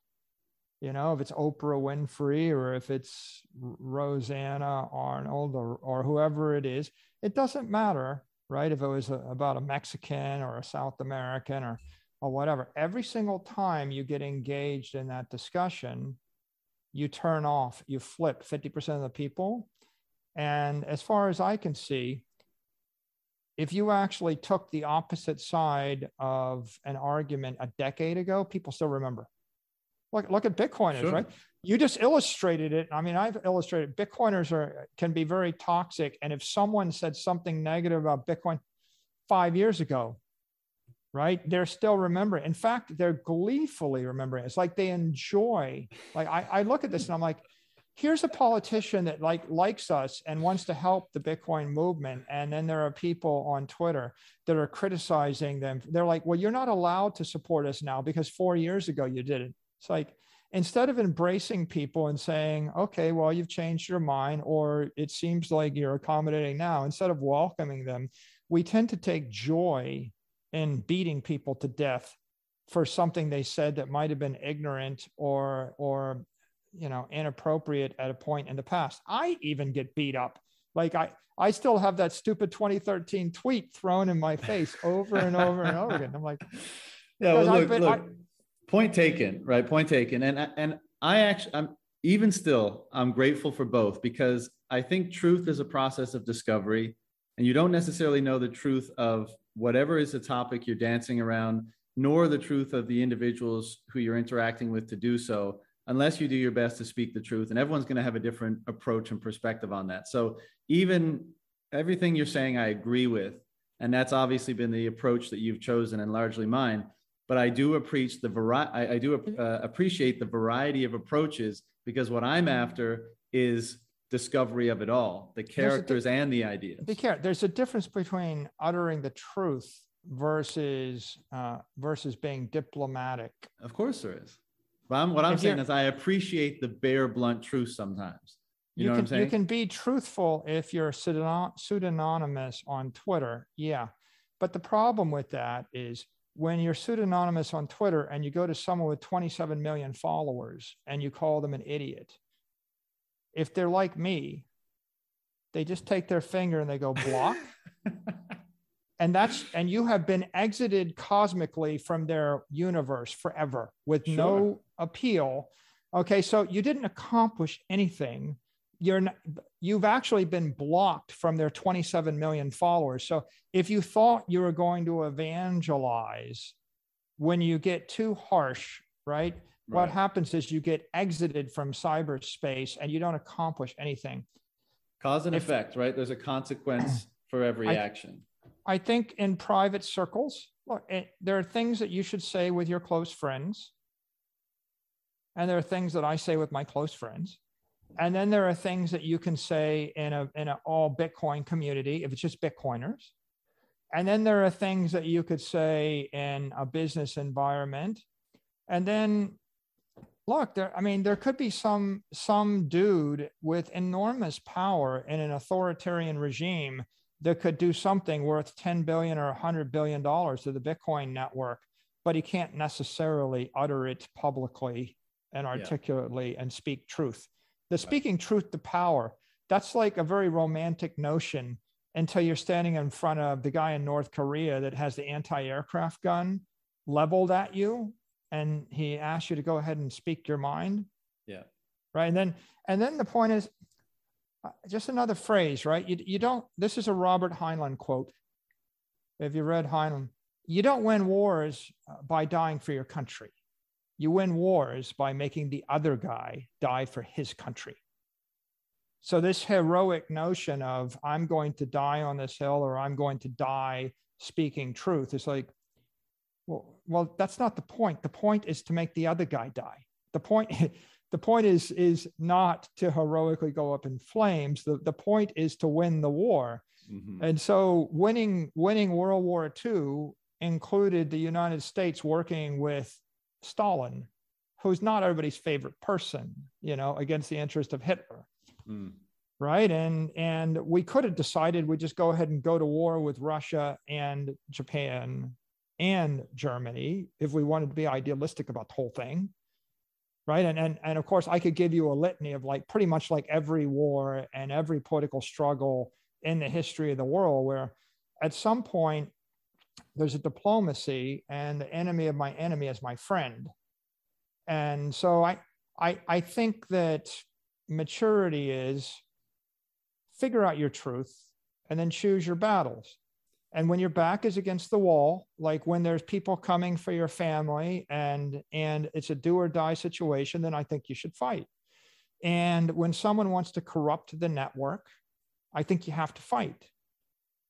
But, when somebody wants to disagree with one of your political views and misunderstand Bitcoin and simply buy $100 billion worth of the ETF, I think you ought to just nod and thank them and take their money, because the $100 billion is going to increase the power of all the people that understand it better and are more convicted by a factor of 10.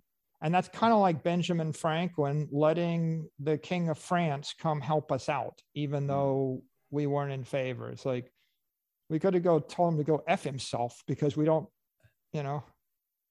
believe in that sort of thing. Yeah.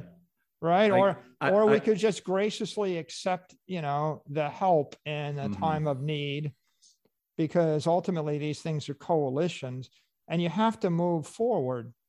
I think constructively, there's a place in a secure environment for us to focus on the ideology. And there's a place where it's much more constructive to focus on the technology, because technology is apolitical, and technology isn't threatening to people that don't quite share your ideology, but they share part of it, right? And ultimately, I think our goal is to win over the world.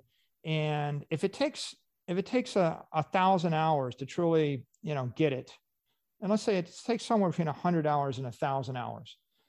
Well, if you say to someone, you're not allowed to say anything positive about Bitcoin until you got to the 1,000-hour point, and you can't buy it until you get the 1,000-hour point, right? Then you're kind of undermining, your movement quite a lot.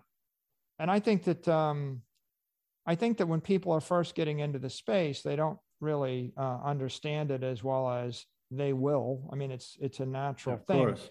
We need to find a smooth path to bring people into the space and then cultivate them so that their conviction grows over time. And that generally calls for a bit more diplomacy. I would save my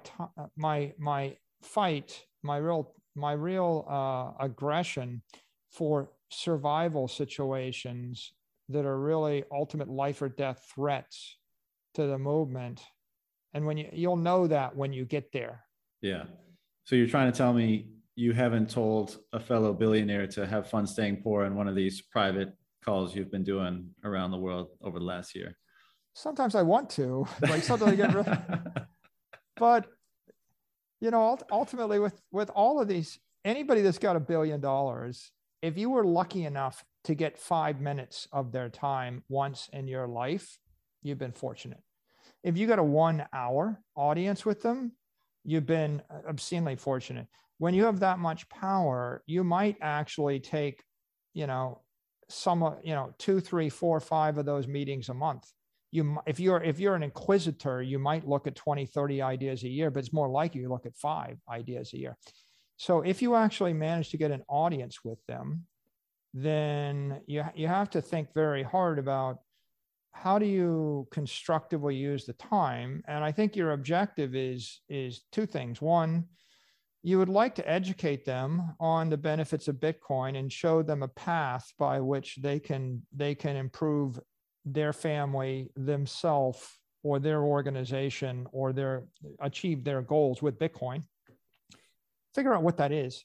And then the second thing you want to do is, if you fail, remember what I said, things can always get worse.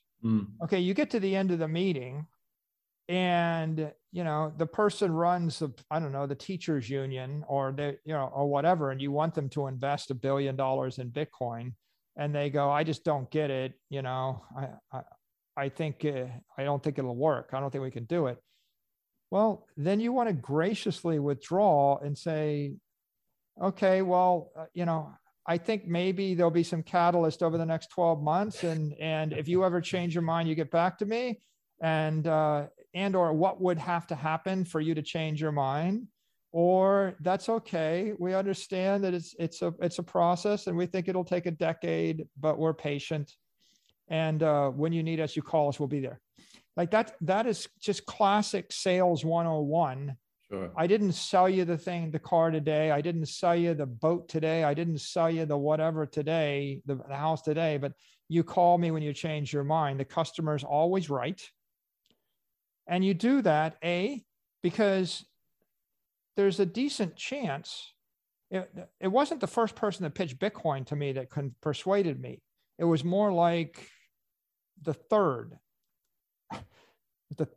right? So there's a decent chance that some cataclysmic event, some major bone-jarring event will take place in the next 12 to 36 months that will cause them to reassess their beliefs. And then you want them to remember you as the person with the solution.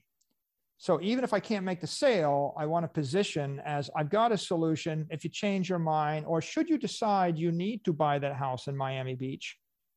Like 8 years ago, if you'd asked me, I said, you can need a house in Miami Beach. Taxes are going up and this is the place to be.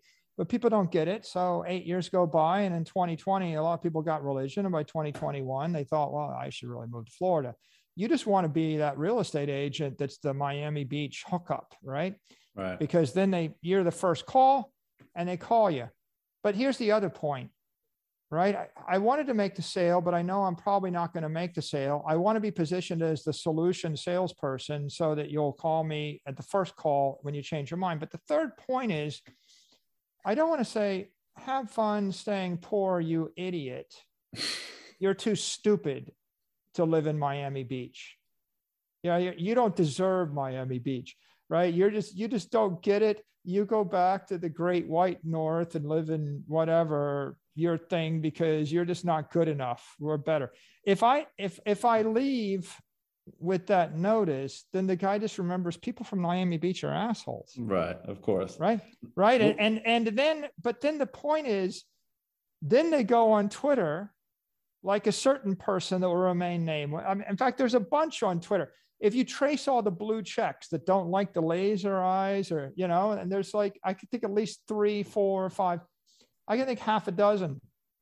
They go back on Twitter and they say, these people, they're just assholes. Don't, I'm going to go block them out of principle, or I'm just going to go and disparage them out of principle. In fact, I'm going to go find their enemy and help them.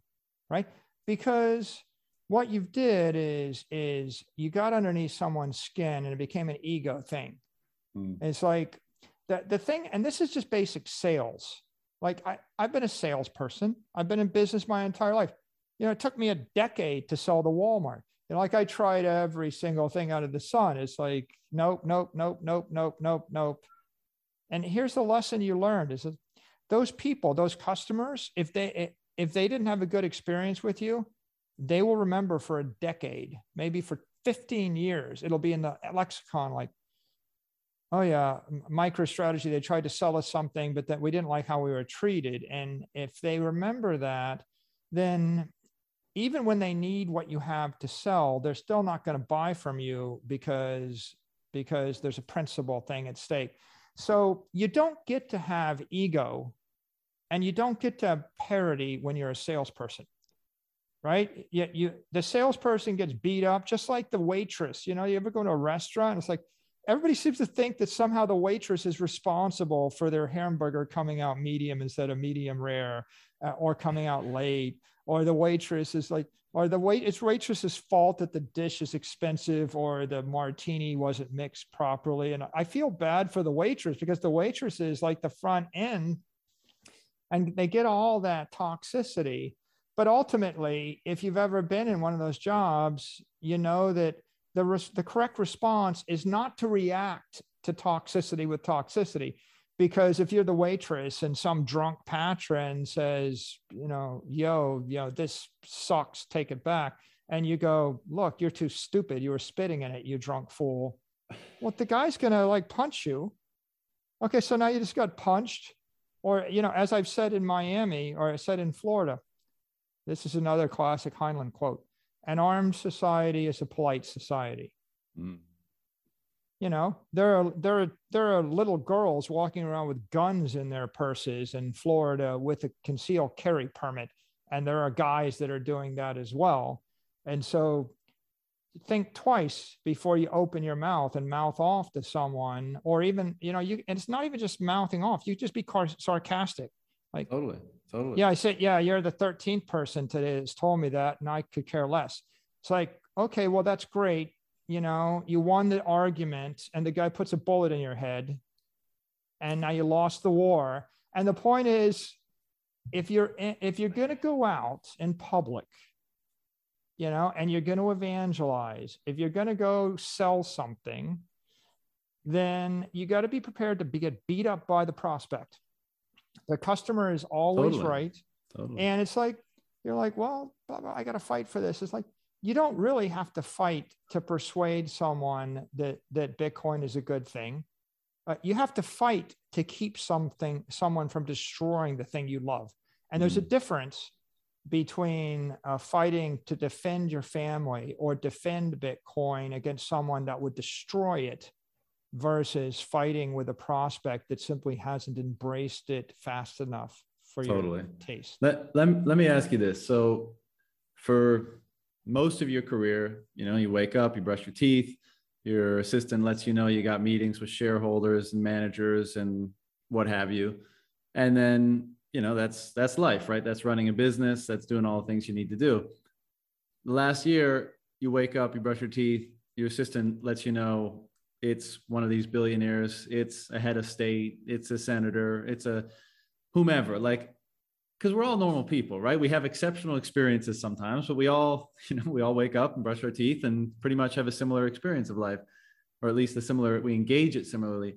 So like, what has it been like for your life to have been transformed into that kind of a role? Like, let's point taken on all the how to do sales and how not to shame people into doing whatever you want them to do. But like, what's it been like for you to become this sort of role? It's got to be somewhat, I would say it's invigorating. Weird, enjoyable, invigorating. Yeah. It's invigorating.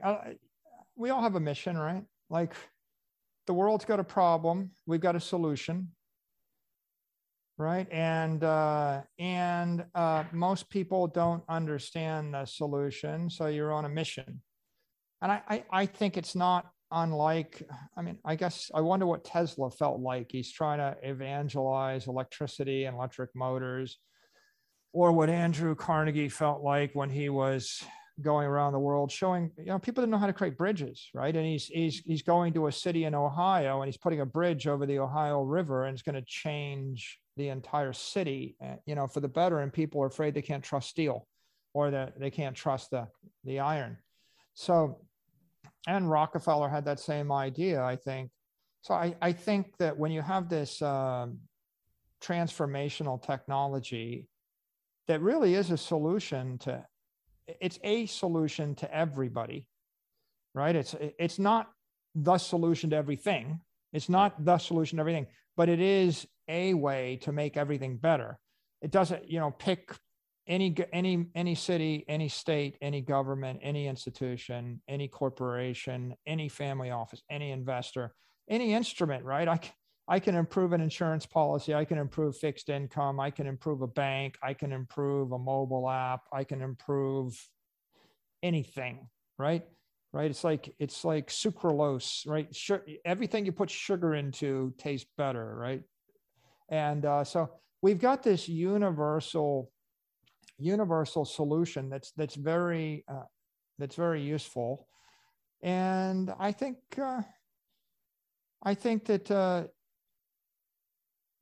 every single day there's a different opportunity to educate and evangelize, and they're all different, right? And so you just kind of, I guess you figure out what your audience is, and then what's going to be most constructive, and you try to stay cheerful. Sometimes we get dragged into some negativity, but we turn it around. You're doing good at that, right? We want to be very upbeat.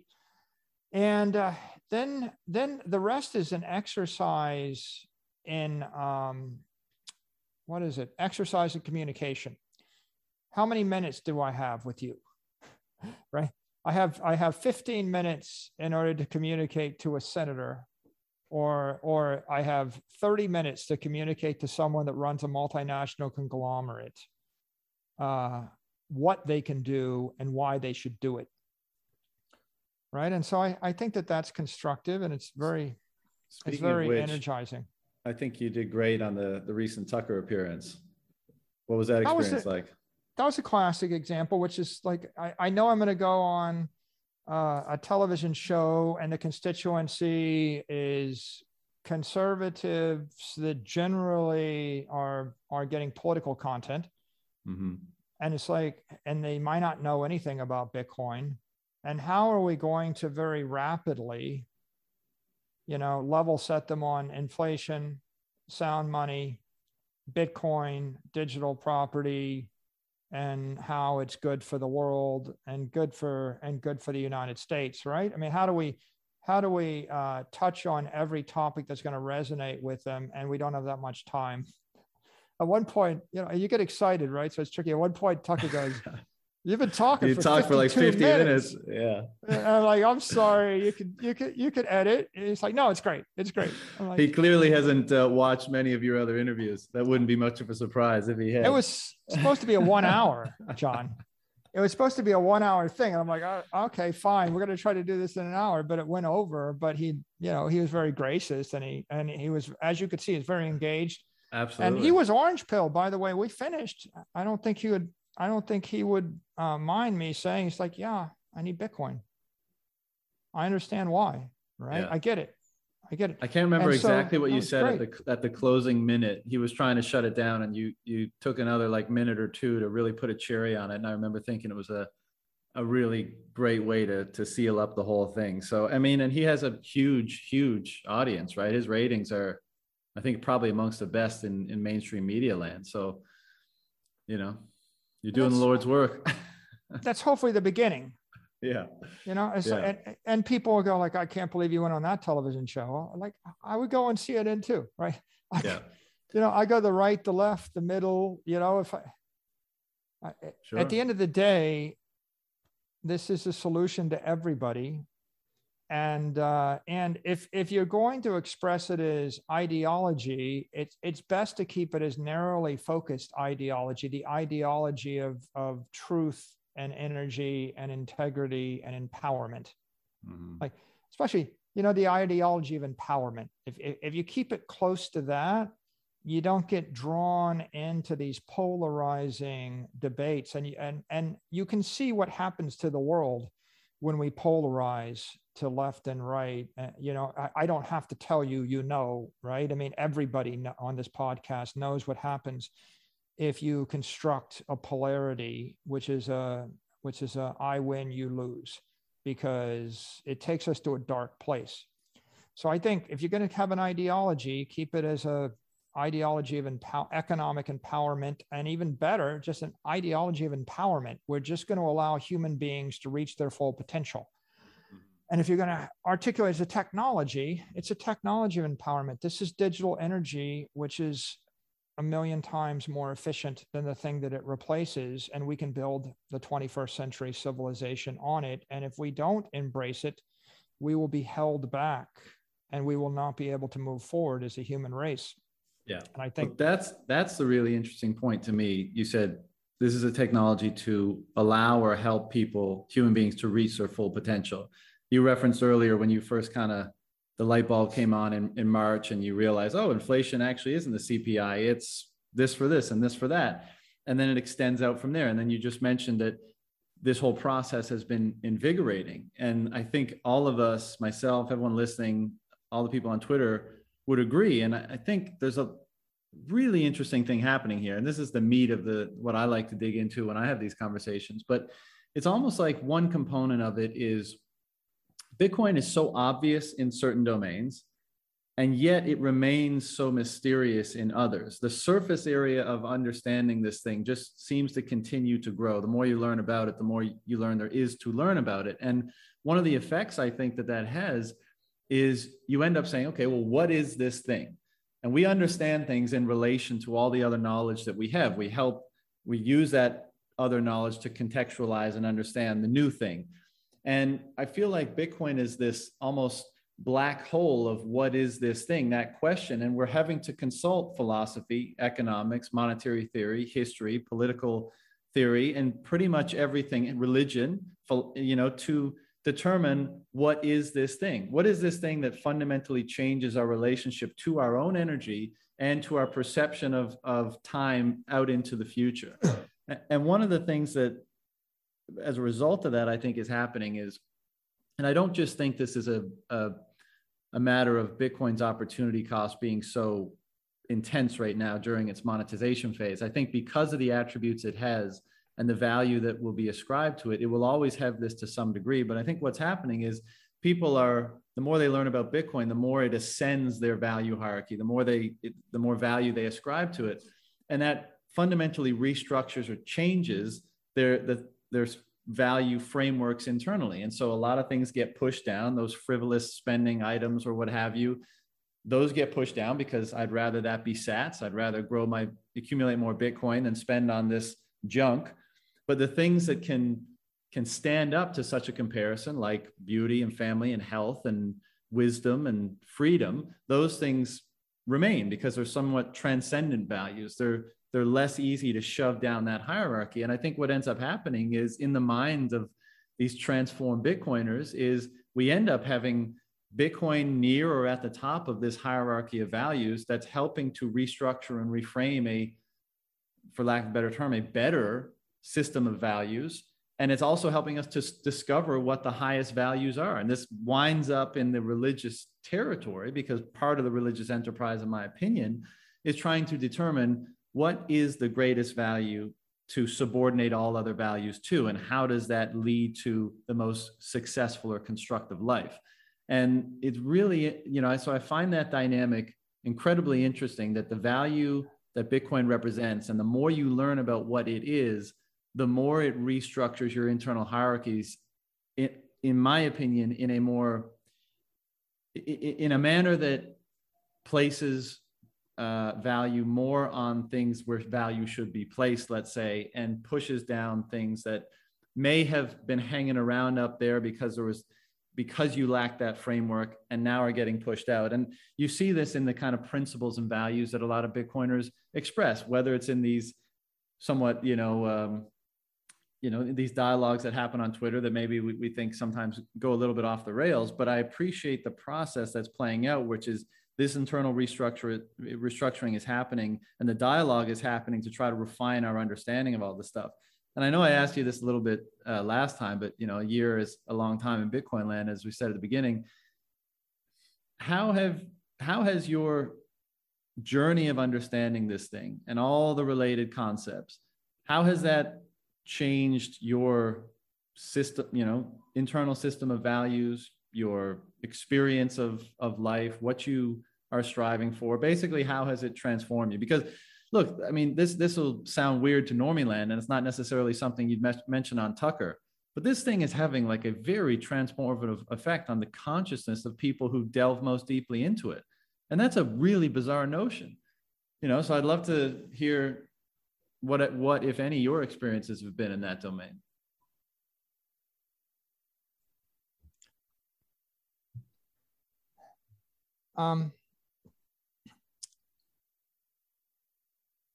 I'm searching for the right word. I think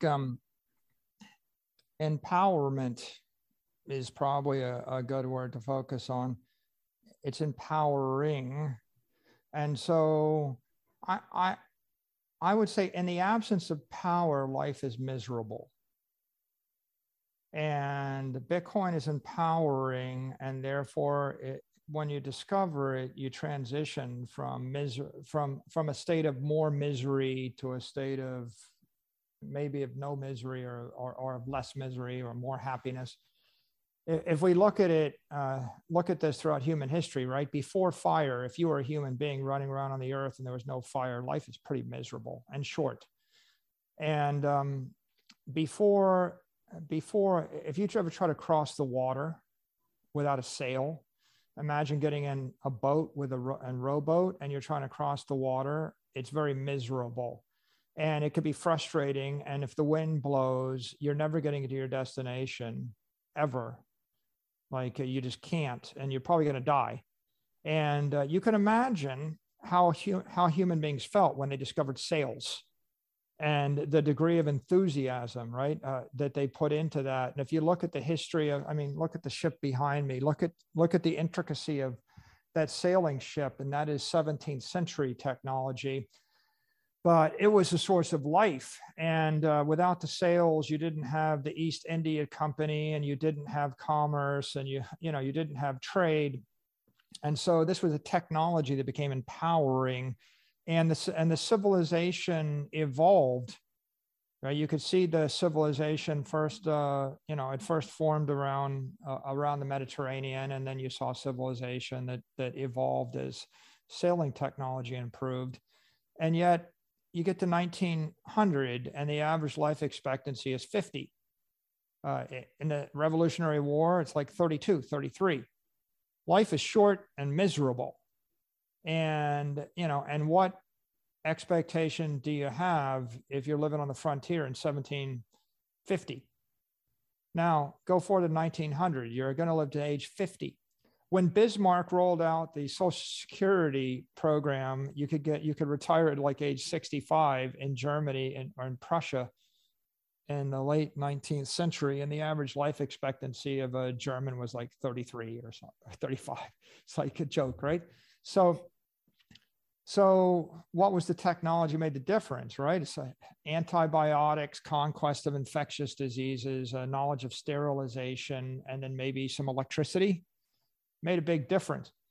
You know, we romanticize horses, but you ever hang out with people around horses? Everybody who's ever ridden horses their entire life has a story about getting badly injured off a horse, right?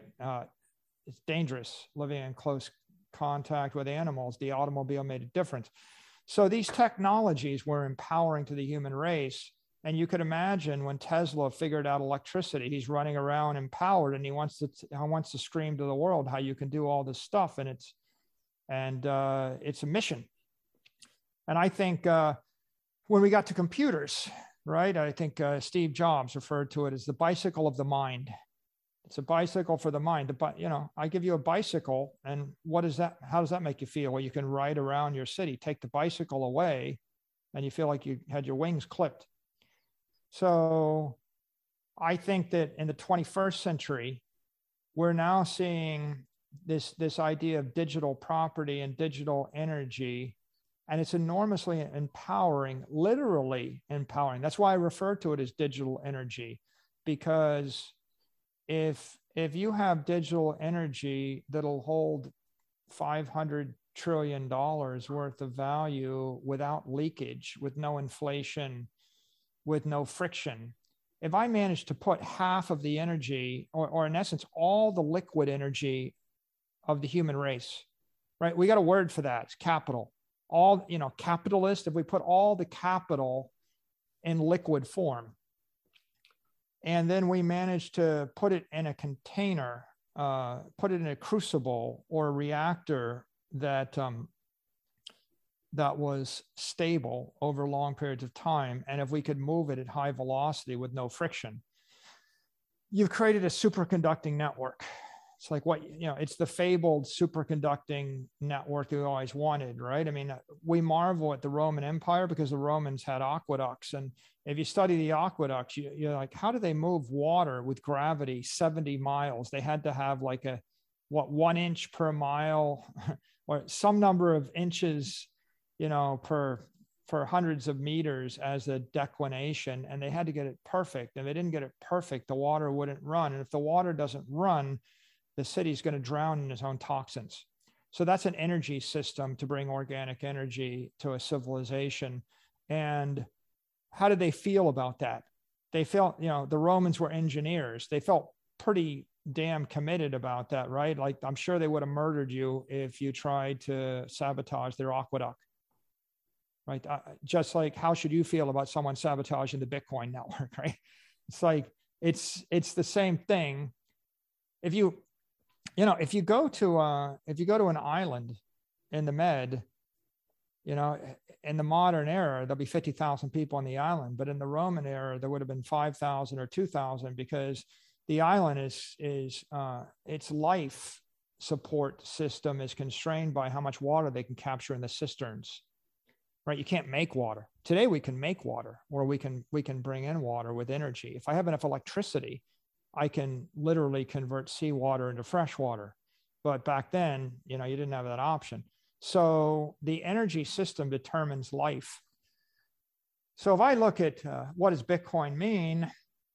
Well, first of all, my observation, it is technology, and it's a way to take you from a miserable existence to a comfortable or a beautiful existence.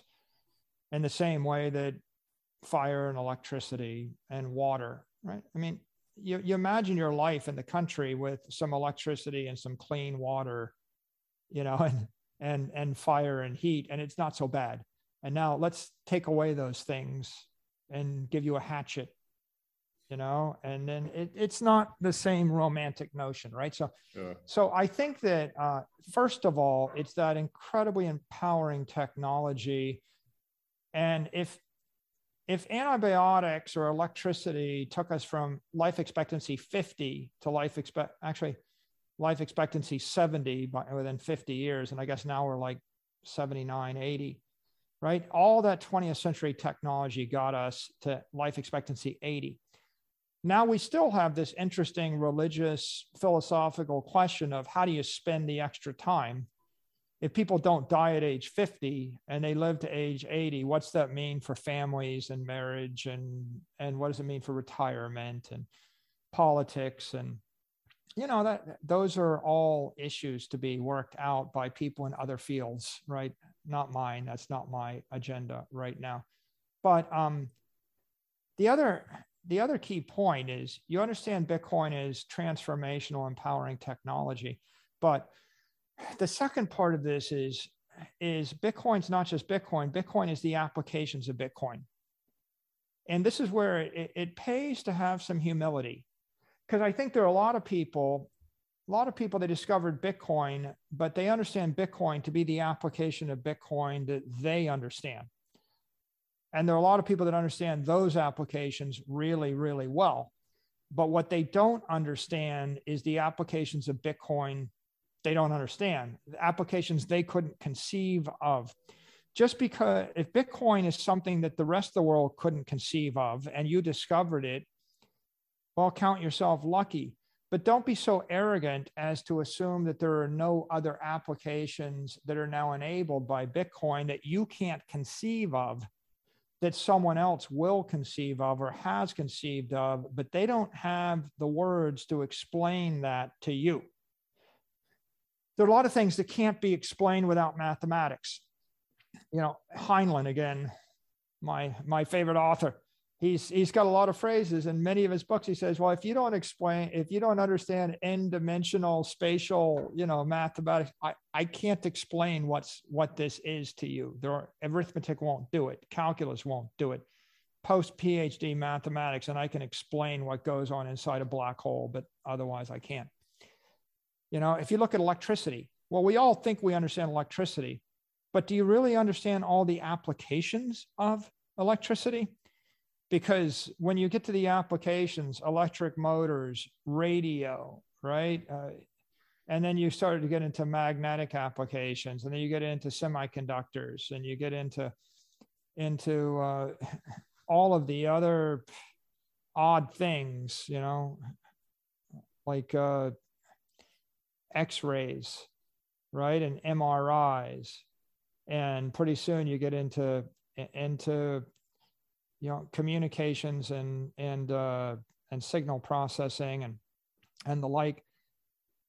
And a lot of people that understood the idea of plugging their hairdryer into the wall don't necessarily understand the implications of advanced semiconductors. And so I think it's a mistake to think you really understand where this is all heading, because maybe if you were a genius, maybe Tesla understood a lot of it. I mean, he definitely understood quite a bit, but there are a lot of people that wouldn't immediately extrapolate from electricity that lights up a light bulb to Netflix, right? Or YouTube, like or Zoom or stuff like that, where we end up heading. And I think with Bitcoin, the applications are developing at a rapid rate. When you take Bitcoin and put it together with Square Cash App, you get a whole range of things that are different. And when you put it together with Fidelity, you get a range of things that are different. And when you put it together with MicroStrategy, we created a different set of applications. And sometimes people dismiss the applications as being either threatening, or not orthodox enough. Like, well, MicroStrategy has a stock. The stock is a derivative of Bitcoin. Well, do you like it? Do you hate it? Well, how do you feel about a convertible debt instrument that's a derivative of the stock that's a derivative of Bitcoin? How do you feel about the options, the puts and the calls on it? Well, if you don't need it, like there are a lot of people that don't have $10 billion investment funds to trade securities. Sure. If you don't have $10 billion to trade securities, you don't need that thing. And so you don't appreciate that thing. It's not a solution to your problem. But if you have the problem and you need it, it's a solution to the problem. Now it's an application which is also transformational. And I think, John, what we're going to see is as governments embrace Bitcoin, and they haven't, El Salvador is the only example of a little bit. But as you start to see cities and states and governments embrace Bitcoin, they're going to do it differently. And you're going to like some of them, and you're not going to like other ways, right? It's going to be this orthodoxy thing again. Like what if the Russians decide to embrace it in a roundabout way and not the way you want? And I think you will see it's so decentralized that there are hundreds of thousands of applications of digital energy. And if you understood them all, you would be the smartest human being that ever lived. And even then, it's kind of like impossible, because theoretically, if you're a genius and you spend 1,000 hours studying this and you had 30 years of experience, you might be able to figure out one of them. Mm. And so what we've really got is this decentralized network that's spreading like a virus. And every place the virus manifests, it takes on a different form, and then it becomes a different aspect of itself to solve a different problem. Right. And you just kind of like got to step back and just let it do its thing, right? As opposed to try to channel it.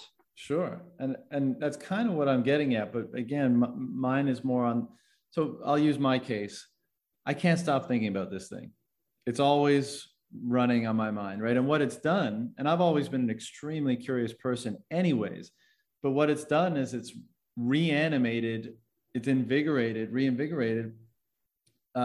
my attempt and desire to understand a lot of disparate domains, even esoteric, seemingly unrelated, whatever, to try to bring those insights back to this thing to help me answer those burning questions that are happening inside. And I guess one of my points was that, like, I think that's happening to a lot of people, and it is causing a fairly dramatic internal restructuring or transformation. And so aside from all the different ways that institutions and people will end up integrating this highly, useful and tool that has a lot of diverse applications, what's going on with how this one entity and our attempt to understand it is bringing to life meaning in all sorts of other areas? Like, what do you think is happening here? It's just a massively disruptive force. It's a massively Well, that goes without saying. Force. Yeah. But I guess that's what's happening. Like, look, mobile phones were a massively disruptive force, and they caused everybody to rethink software. And electricity was a massively disruptive force. Explosives and guns were a massively disruptive force. So it's not the first massively disruptive force. It happens to be maybe the biggest massively disruptive force this decade, and maybe this century. We'll see.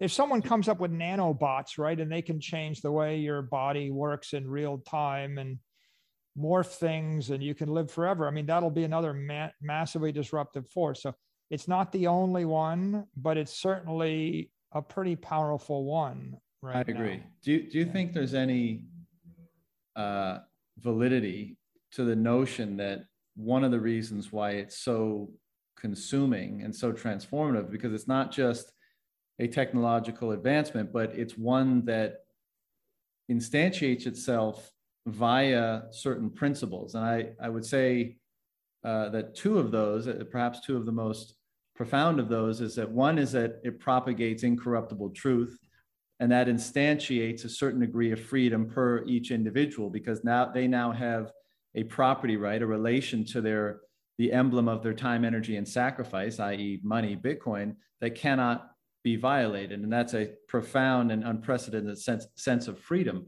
And so I'm sure there are more, but when we take something that is successful in the world, not just because of its utility, but it's actually successful in the world because it highlights, instantiates, amplifies certain really profound principles like truth and freedom.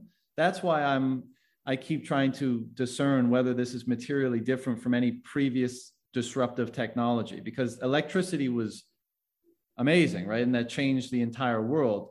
But with this thing, the principles that animate it are so overt that for some reason that causes that's causing me to think that it's materially different than former disruptions, to put it broadly, you know? I guess you can have different perspectives on that, right? I mean, the things that pop to mind that would be analogous would be the printing press and the Reformation that followed, when we had the ability to reproduce information, and then the internet revolution, where we could disseminate at 1 billion times more efficiency, functionality, or even more information, right? I mean, this is comparable to that, right? Like if you're interested in truth, right? When I could publish a book and the book would hold the information for 100 years and I could give it to 10,000 people, that was orders of magnitude better than before. So you could almost say that if you look at human civilization, it seems to me that humans have probably lived on this earth as intelligent creatures for hundreds and hundreds of thousands of years, but we only seem to remember the last few thousand years, right? We don't really have very good records, you know, of AD or BC 10,000, and between 10,000 and 250,000 is like, we know next to nothing. And we tend to underestimate what happened because we don't have a record. So the memory of the civilization in general, it kind of formed with the, you know, discoveries like paper, right? Coming up with a way to print. We had very expensive parchment, and eventually we found a way to drive down the cost. And the printing press plus the ability to print on a cheaper material was a pretty big deal. I think the internet allowed us to give that book to 1 billion people for free. And that's a pretty big deal, right? I marvel, I mean, even in the past 24 hours, right? The explosion of knowledge, like I could go and I could do a speech and 200,000 people might see it now, or 1 million. But if you roll the clock back to 2018, the conventional approach would be I retire from business, I go to a university, and I teach 100 or 200 students a semester for 10 years. And maybe I teach 400 people 10 years in a row. So maybe I would have taught 4,000 people in the entire rest of my life one thing. And now you teach 4,000 people in 15 minutes, you know, every day. So I feel like the human race is getting more efficient.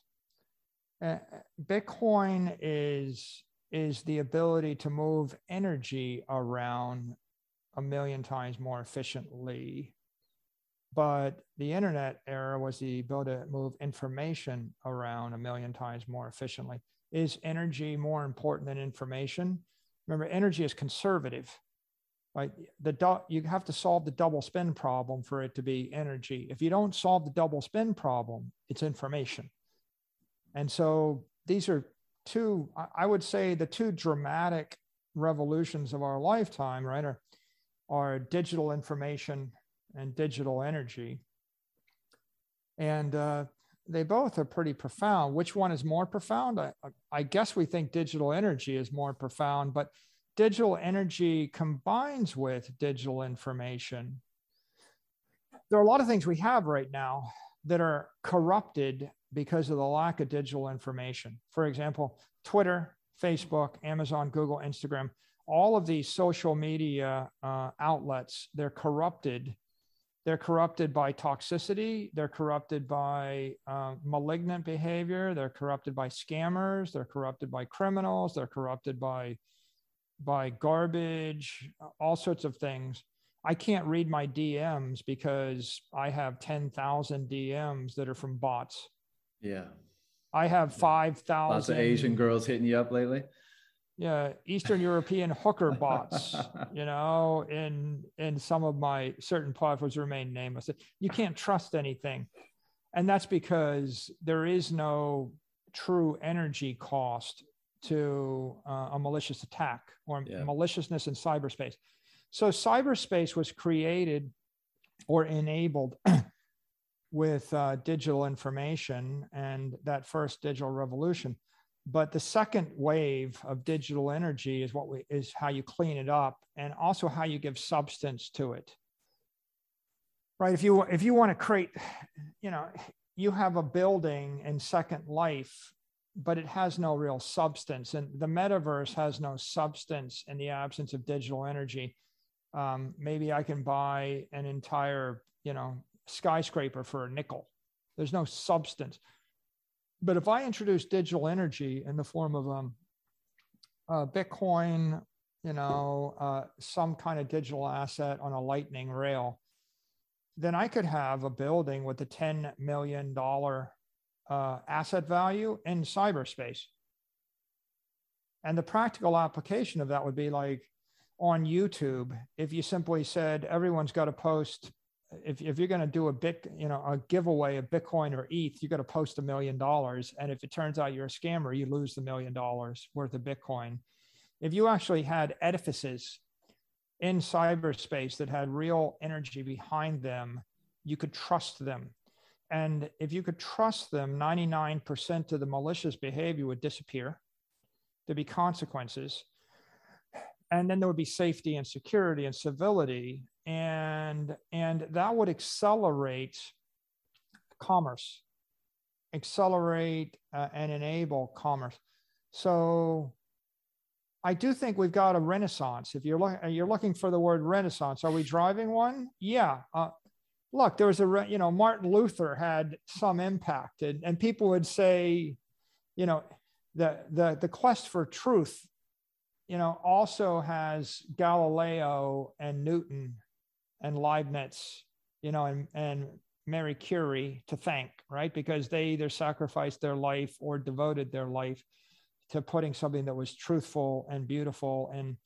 And many people trace, the foundation of the modern civilization to the rise of mathematics and literature. And we couldn't have had either of them without books and without the free flow of information. And I suppose that, look, you study the history of Genghis Khan, right? And the general modus operandi was the horde rides into the city, they line up every educated person, they murder them all, they burn every book, they destroy everything of anything that has information in it, and they just keep the peasants, and they wiped out hundreds of years of history. So there was a set of ideologies that were anti-intellectual in the extreme. You could even look at some of the impact of the Cultural Revolution, and there or things that happened under Pol Pot, where we see examples where we just murder every single educated person. Can you write? Right? There was a time when the church wouldn't let you learn to read, right? Or wouldn't, or we're not going to record information in English, the common tongue. We're going to record it in Latin. So I think that humanity has struggled toward the quest of truth. And every scientific advance or intellectual advance has been a step in that direction. I think the internet was an important step in that direction. Like the ability for you to go online and take a 12-hour course for free, right? It's a pretty big advance. I can watch your podcast for free. I can go take Bitcoin for everybody for free. Okay, roll the clock back pre-YouTube. Couldn't really do it. And post Zoom, the cost to originate content decreased by 2 orders of magnitude post COVID. Right. So that's an important revolution. If you look at how many people all of a sudden engage in these podcasts, it used to be people could go into a studio and record something and upload it, but it was so much more expensive to do it. So I think we have information spreading. I think there's a struggle. There's a struggle over controlling that information, right? Some information is spreading that shouldn't, like, for example, scammers on YouTube and malicious bots. there's a lot of information that spreads through cyberspace that really is malicious. And then there's a lot of information that gets stopped by the platforms that's virtuous. And we could give examples of that, but I won't, because I don't want us to get stopped, right? So you have like both sides of the coin. And what that tells you is we've got a great, powerful technology, but it has been imperfectly harnessed by human beings. But, you know, this is not the first technology that's imperfectly harnessed by human beings. I wax philosophical about electricity, but we've also got the electric chair. Right? So not all electricity is used as a force of good, and people are still fighting to this day whether the electric chair is ethical or unethical. And we won't solve that probably for another 1,000 years. So guns, germs, and steel are twisted. Right? Radio can be used as a force of propaganda. Books can be burned. Books could be forces of good, and people print stuff that, you know, you think Mein Kampf was printed. You know, some people didn't agree with that. And so I think that technology is going to move forward. It's going to be 2 steps forward, 1 step backwards. Digital energy is going to make the world on the margin better, but it's not going to solve the misuse of energy. Right? Yeah. Kinetic energy can be used to defend you, or it can be used to hurt you. And, we could get into this interesting debate about, would we be better off without this power? You want to roll back explosives or guns or nuclear weapons or automobiles or oil or fill in the blank. I, as a historian of science, my view is we're better off today. And I don't want to live in 1900, and I don't want to live in 1800, and I don't want to go back to the Revolutionary War and the good old days when the life expectancy was 32.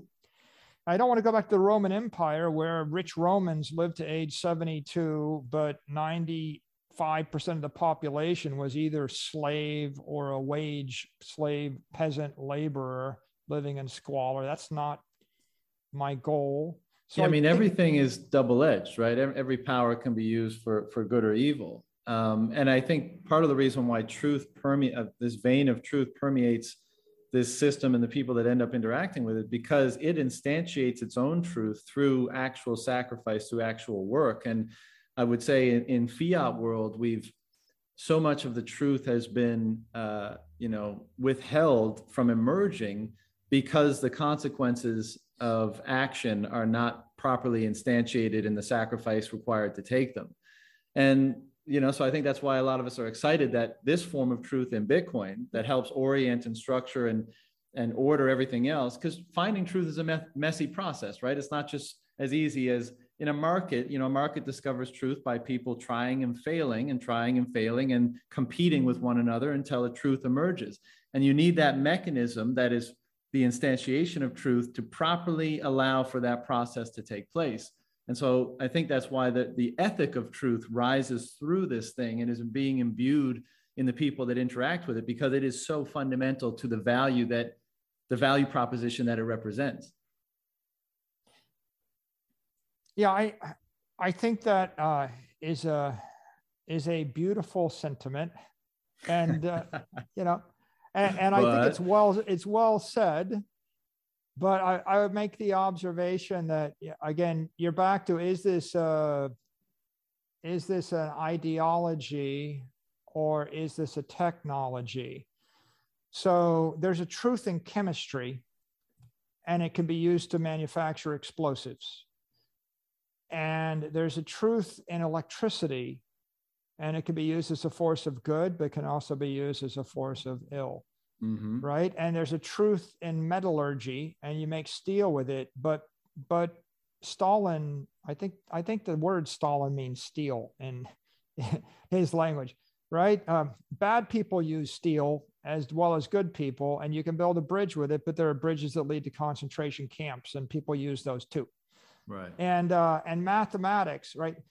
What Newton gave us was a proper mathematics. What he realized is that arithmetic didn't properly describe the forces on a bridge or the forces, that are at work in engineering. And so if you wanted to build something that wasn't going to shake itself apart, you needed like calculus of variations and you need advanced differential equations. And so it's truth. And there is truth in science. And that truth results in applications. And you will be able to build many beautiful applications, and you will build cars with that truth, but you will also build tanks with that truth. Right. And you will build airplanes to take us to see our friends. And you will also build fighter jets that murder someone that you either like or don't like, that should or should not be murdered. And so I think that Bitcoin is simply the next technology, and it's a big advance. Maybe as a pragmatic thinker, if I take the pragmatic point of view, I would say it's more like guns, germs, and steel and explosives. And if you adopt it, your life will be better, because if you don't adopt it, someone else will make your life worse. But after you adopt it, if your religion is to murder everybody that you disagree with, then new technology isn't going to change your religion.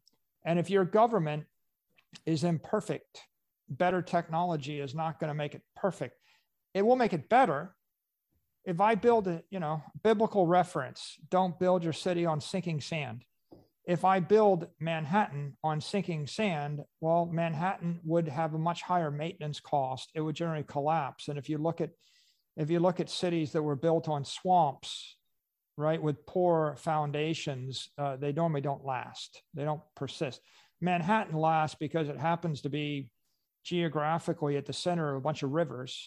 I mean, the Hudson River is one of the really great river networks of the United States. And also it's on granite. And so they made a pretty good choice for where they built it. And then the part of it they built was steel with good engineering. It lasts a long time. But there are people in those buildings that started companies that went out of business. Madoff worked in one of those buildings, right? There are corrupt businesses in those buildings. There are things that didn't work. There are things that did work. And there are politics that you may not agree with in that city. And if I could roll the clock back, would I put New York City where I put it or where it is? Yeah, I would still put it there. Would I buy it for a bunch of glass beads? Yeah. The glass wasn't that, if you consider what was more valuable, the glass or the granite was more valuable. Now, maybe that's just an apocryphal story. It didn't happen. Maybe the Europeans just took New York and then they handed over some glass beads after they took it anyway. But if they took it with gunpowder, right? And they took it with technology because they could channel energy better. And that's what Bitcoin is. Bitcoin is energy. Yeah, it's going to make your life better. It's going to make any civilization or any country or government better. It's going to make any company better. But you're still going to have the moral and the ethical, political questions, which is, now that you have infinite power, how do you choose to use it, John? I give you infinite money. How are you going to spend it? Question for you. Yeah, I know what you're getting at, but you've been stacking a lot of corns, so that's going to be a question increasingly relevant for future Michael Saylor. My view on this is, we make Bitcoin successful in any means, any way we can make it successful. Consistent with the opportunities we have, right? We work within the system we have. If the system wants to trade securities, we trade securities to make Bitcoin stronger. If the system wants debt, you may not want to own debt, but I would issue debt in order to buy Bitcoin with it. And as Bitcoin gets stronger, everybody else in the network that has different values, right? We're all brothers in this regard, or sisters. We're all brothers and sisters in that we all chose Bitcoin, right, as our store of value, or as our ethical, moral, philosophical center, right? Bitcoin, if you put all your energy into the Bitcoin network, your life energy, your life force, that makes us all related, right? In that way. Why is it the moral, ethical center? Because this is what we're talking about, right? Any technology, it's kind of like that Solzhenitsyn quote, like, good and evil runs down the heart of each person. So you can fall on either side of a technology. But does Bitcoin promote or emit more of one side of that effort? Like, is there a morality instantiated in Bitcoin because of what it represents? If I take all that the human race is and I convert the human race to pure energy, right? Energy is matter, matter is energy. If I converted the entire human race to energy, which we could also call capital, capital is energy, then I have to choose where to store it. Do I store it in land? Do I store it in gold? Do I store it in US dollars? Do I store it in diamonds? Do I store it on a ledger that runs on a computer in the basement of the Fed? Where do I store that energy? Right? Everybody in the Bitcoin network has made the decision to store their liquid energy, or at least they made a decision to store some amount of energy in the Bitcoin network. That's what makes them part of the same family. Some people have gone all in. Some people have stored 100% of their energy. Some people have gone beyond that. Some people have borrowed money, right? They've stored 200% of their energy. Not only have they stored everything, but they've stored enough so that should Bitcoin actually go to zero, they will be bankrupt and destroyed, or they pledge their family house, right? Bitcoin, maybe I mortgaged the family house, or maybe I pledged my company, or maybe I pledged my country. Some people have bet family or property or other things on the Bitcoin system because they're 250% committed, right? Some people are 5% committed. So everyone in the Bitcoin system shares that commitment, and the belief is that this is a true and virtuous method by which to store their life's energy. And in that way, they have a certain moral common ground, right? Because if everything that your family owns is stored in Bitcoin, and then you're trusting the future of your family to Bitcoin, then clearly, to the extent that your family is a virtuous endeavor, right? Then Bitcoin is the energetic instantiation of that virtue. Right. So, and also the way it's expressed, right? So energy is a means, and your own ethics and morality determine the ends that those means will be devoted to. And so I'm wondering... Where I go to there, though, is the point is everybody's got one, they've got an energy consensus. We all have a common energy ideology or common energy technology. We've all chosen the same technology or ideology to store our energy. But beyond that, everybody's different. Yeah. So there are some people that have one religion. There are some people that have one ideology. Some are vegetarian, some are carnivores, some are Muslim, some are Catholic, some are, this country, that country. Yeah. It's quite likely that they all have differences with regard to those ideologies. And at the same time, they can all share a common ideology with regard to energy. Yeah. And that's fine. And I think that... Well, that's great. It's incredibly unifying. If there's two people, right? Look, even within a family, everybody in a family doesn't have the same values, right? Sure. Right? A husband and wife don't have the same values, right? If you don't have this, you don't even have the same values with yourself, John, over time, right? I mean, the Newton's brilliance was, calculus of variations in different differential equations, and the idea that how do you calculate something when the rate of it is changing continuously, the acceleration, the jerk, et cetera. So what if you were changing, if your values are changing continuously based upon your life experiences?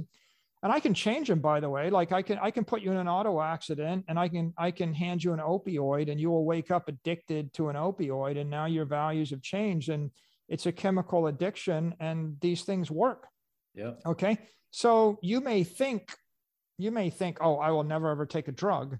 And then you will have an auto accident, and then you will be taking a drug, and you'll realize that your choice is screaming pain or take the drug. And now what you think is different. So if everybody in the human race has evolving values based upon their life experience and their health and circumstances, then it's unrealistic to think that we're going to solve all those issues or have a common set of values because of a technology like Bitcoin. What is realistic is to think that Bitcoin can emerge as a primary digital energy network. You could call it a religion of energy, and it may not be the only one, right? There may be, obviously there are other religions of energy. There are people that feel pretty passionately about certain other stores of value, right? There's some that will take them to their death, right? Like you don't think you're going to change Warren Buffett or Charlie Munger's views on Bitcoin in the next decade. Mm-hmm. So you're not going to change everybody. I guess what we've done is we've created a technology, which is also an ideology that is more powerful. What you might say, John, if you wanted to, which I would probably agree with, is maybe this is what you're getting at. This is probably the first technology in the history of humanity that catalyzed a religion or an ideology. Like, I don't think that, like, the internet didn't necessarily make people more committed to their religion or make more committed to their ideology. It spreads it or it undermines it, but I don't know that anybody really formed an ideology around other technologies. Right. It's like not that clear to me. You could say the entire modern industrial era, the industrialism, the idea of capitalism might have been catalyzed by manufacturing, and the advances of steel and oil and electricity certainly made a lot of believers in the 19th century and the early 20th century, right? It created this American ethos of the belief that commerce and business was going to further the interest of the human race to the benefit of our fellow human beings. Yeah, sure. I think this one, though, has a fundamentally more intimate relationship with the individual, with their energy, with their time in particular, and that it does have that more, it sanctifies more the individual, and it introduced for the first time the notion of an absolute, or that mimics the absoluteness of our experience of time, let's say. And I've heard you say, often, if you want to send 100,000 or $1 million through 100 years, what's the best vehicle? And it winds up being Bitcoin because everything else deteriorates or dilutes or is susceptible to confiscation or what have you. And so what happens to our consciousness includes the past, the present, and the future. What happens when how we relate to the future through the emblem of our sacrifices, which is our money, now extends as far out into the future as we can basically imagine? How does that change your level of anxiety about the future, the security you feel, how you pass your values through the future and through time? But through what I was getting at with that question is, like, I find it interesting that because of that change, this is a discussion that's being had amongst a lot of the Bitcoiners that at least I've been speaking with, which is, okay, in the future, we're going to have additional power, let's say. We're going to have a greater ability to express our will and values and morality out into the world. And so as a result of that increased level of power, what should be the values that dictate and determine our behavior? And this is the ongoing discussion that's happening, and why it shifts into the religious territory, why it shifts into the philosophical, why it shifts into the pragmatic and the evolutionary, because these are all questions that, for whatever reason, whatever process underlies this phenomenon we're engaging with, is causing those things to bubble up. And I might be, you could say, well, it's just you, John, you're just that type of person. But I see it consistently enough in people that are deep in the weeds in Bitcoin that it leads me to believe that it's not an isolated phenomenon. So it's interesting to explore why that may be the case. And the question for you in particular was, has that happened with you? And because of the degree of expressing your will and values out into the world is going to be so great because of your massive stack. Has that caused you to consider, refine, evaluate your own value systems and what you actually ultimately want to accomplish or express out into the world, either during or after your own life? I mean, another way to say it is Bitcoin stretching out your time horizon. But so I understand what you're saying. I get it. I agree with it. Bitcoin is technology to allow the individual to transcend time and space, and maybe time, space, and jurisdiction. Like before Bitcoin, if you thought that you couldn't, nobody would have thought that they could do something for 1,000 years. Bitcoin's, right. You're not going to live forever. The closest thing to immortality you're going to get is Bitcoin. So you may not live forever, but your money could live forever, right? People, the equivalent to Bitcoin, right, for biology would be if we found a way to make ourselves live forever. We found the fountain of youth. And that would be a twisty thing, right? That's a science fiction thing. If I could upload my consciousness into a robot, or if I could just find a way to continually replenish myself and eliminate the breakdown of the human body, it's really stopping aging. If I could stop aging, you've achieved immortality, people would start to think different, right? But if you've achieved immortality of your energy or your money, you could think different.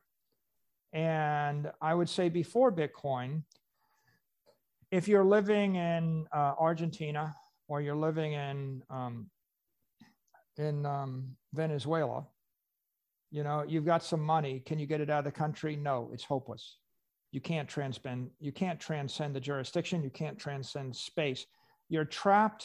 All you can do is buy property in the jurisdiction you're in. And so if a dictator controls Zimbabwe, and you're trapped in Zimbabwe, they're going to take your property, right? It becomes double hopeless. Now you have to flee. So before Bitcoin, you would have had to literally flee the country, and you would be devoid of all hope there or in space. But also nobody could figure out how to solve the problem in time. And after Bitcoin, we have a solution to take your life force, which we call capital, which we call money, which we call energy, your energy. We have a solution to convert it and put it on a network, where it transcends political jurisdiction, and it transcends spatial limitation, and it transcends temporal limitation. So if you want the definition of expanded consciousness, Renaissance, right? Mind blown. Well, the mind blown is, John, you can live anywhere and nowhere, and you can live forever. Okay, you can express your sentiment as long as you wish, anywhere, forever. And you're no longer constrained by the local political sentiments. So a lot of people don't even bother to think about those things, right?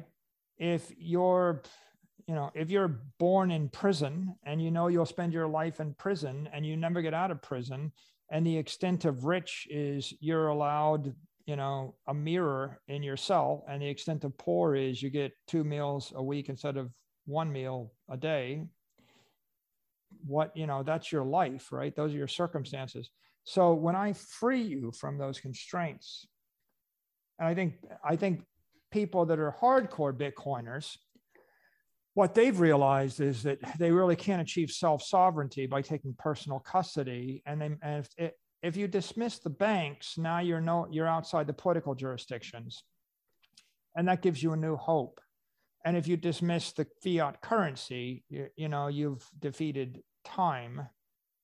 And between defeating time and defeating space and defeating politics, then now you have an entire world at your fingertips.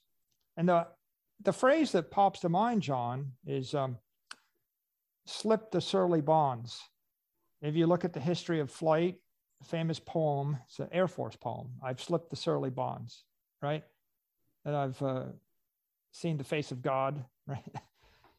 right? And it was a sentiment that early aviators had. And you can understand why they had it, right? I get in an airplane, you know, and I fly up in the air and I'm free. The phrase free as a bird or free bird, right? Or the like. And why did John Glenn, you know, want to go to space? You know, why did we send astronauts to the moon? It's this sense of freedom, transcendence. So I do think that if you've got a transcendent technology, now your envelope of possibilities expands. And when your envelope of possibilities expands, you're invited to consider how you will use that power. Yep, exactly. Most people are, you know, as we say, most people are poor because the political system is robbing them of their energy all the time, but they're being bled to death, but they don't know they're being bled to death. Like I experienced that at MicroStrategy for 10 years where we had all this cash, but the money supply is expanding at 8% a year and we're getting 1 or 2% interest. So we're losing 6%. So we're losing all this money every year and we can't get ahead no matter what we do. But I don't know why. I know there's something wrong. It's a nagging thing. Like it shouldn't be like this, but it is. But it's if I sneak into your room every night and I extract a bunch of blood from you, but you don't know you've been bled, but you wake up every day and you feel tired, it's like anemic, right? I mean, that happens with diseases, right? If you there are certain diseases where they're just they're stealing the oxygen from your red blood cells and you're anemic and you don't know why, or there's a lingering allergy and you're allergic to mold and you don't know why. All you know is that you just, or Lyme's disease, another example, it's a disease. So if you ever get well and you don't have that disease, now you're empowered. And if you're empowered, well, if on the day you get up and you can fly, John, now you have a much more complicated set of decisions to make. You can fly. Where do you go? Okay, I'm going to make it better. You can fly at the speed of light. Now you can go anywhere. Now it's, by the way, now have I introduced joy or anxiety, right? Are you empowered or are you bothered by this thing? And maybe, you know, one of the points you're getting at is in a Bitcoin world where people are empowered, they really are invited to consider all of these philosophical choices, but they're also forced to.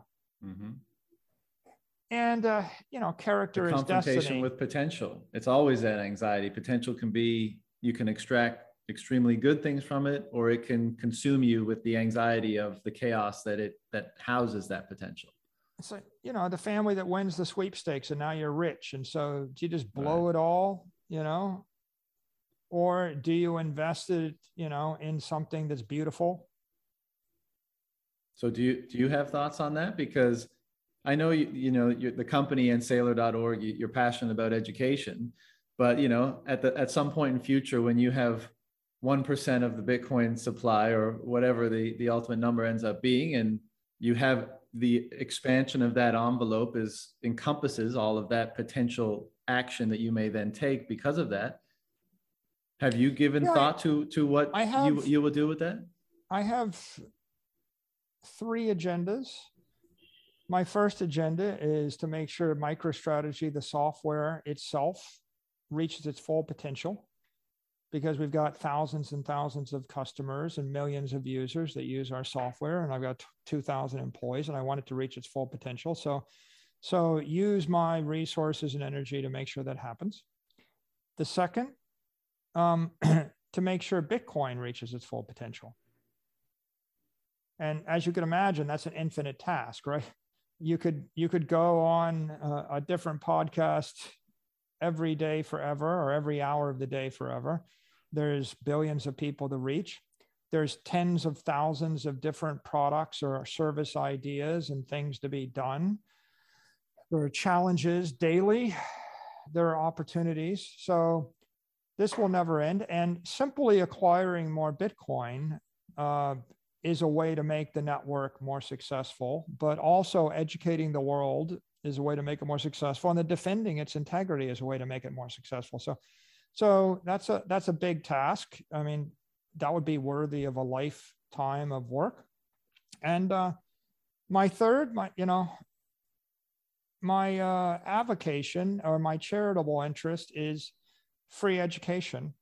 So, I mean, I have a charitable foundation, and we support various things, and there are different things from time to time that are needful, that deserve support, that I do support. But the strategic thing that my focus is on is creating a free university in cyberspace so that billions of people can learn anything for free, and funding it forever. It's like why should anybody have to pay a nickel to get a computer science degree, a master's, an undergraduate, a PhD, a chemistry? And if you can teach it in cyberspace, and maybe we won't do ballet, right? There are some things that won't be first on our list, but mathematics, obviously you can learn mathematics in cyberspace, and you can learn computer science in cyberspace. And a lot of forms of engineering, sometimes they require a lab, but you can create simulations and you can teach them. I don't see any reason why you can't make that free for everybody. And we've got more than 1 million students, but I'd like to have more than 1 billion students.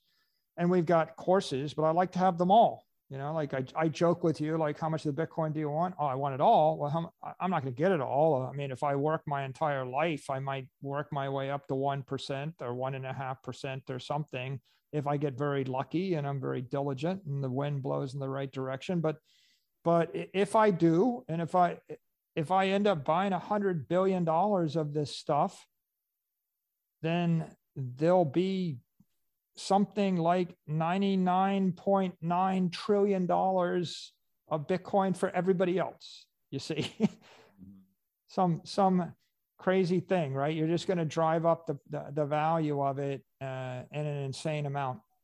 So that's worth doing, but it's ultimately an egalitarian thing. Bitcoin is an egalitarian energy network.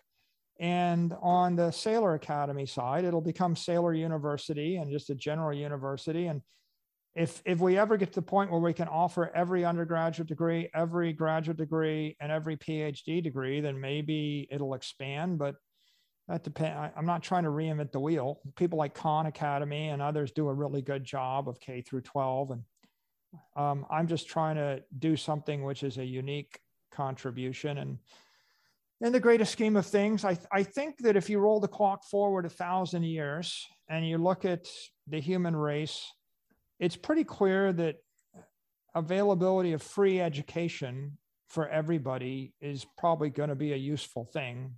I don't think it's going to obsolesce. Maybe the bricks and mortar institutions will obsolete, and maybe the courses will evolve and change, and the way that we teach will evolve.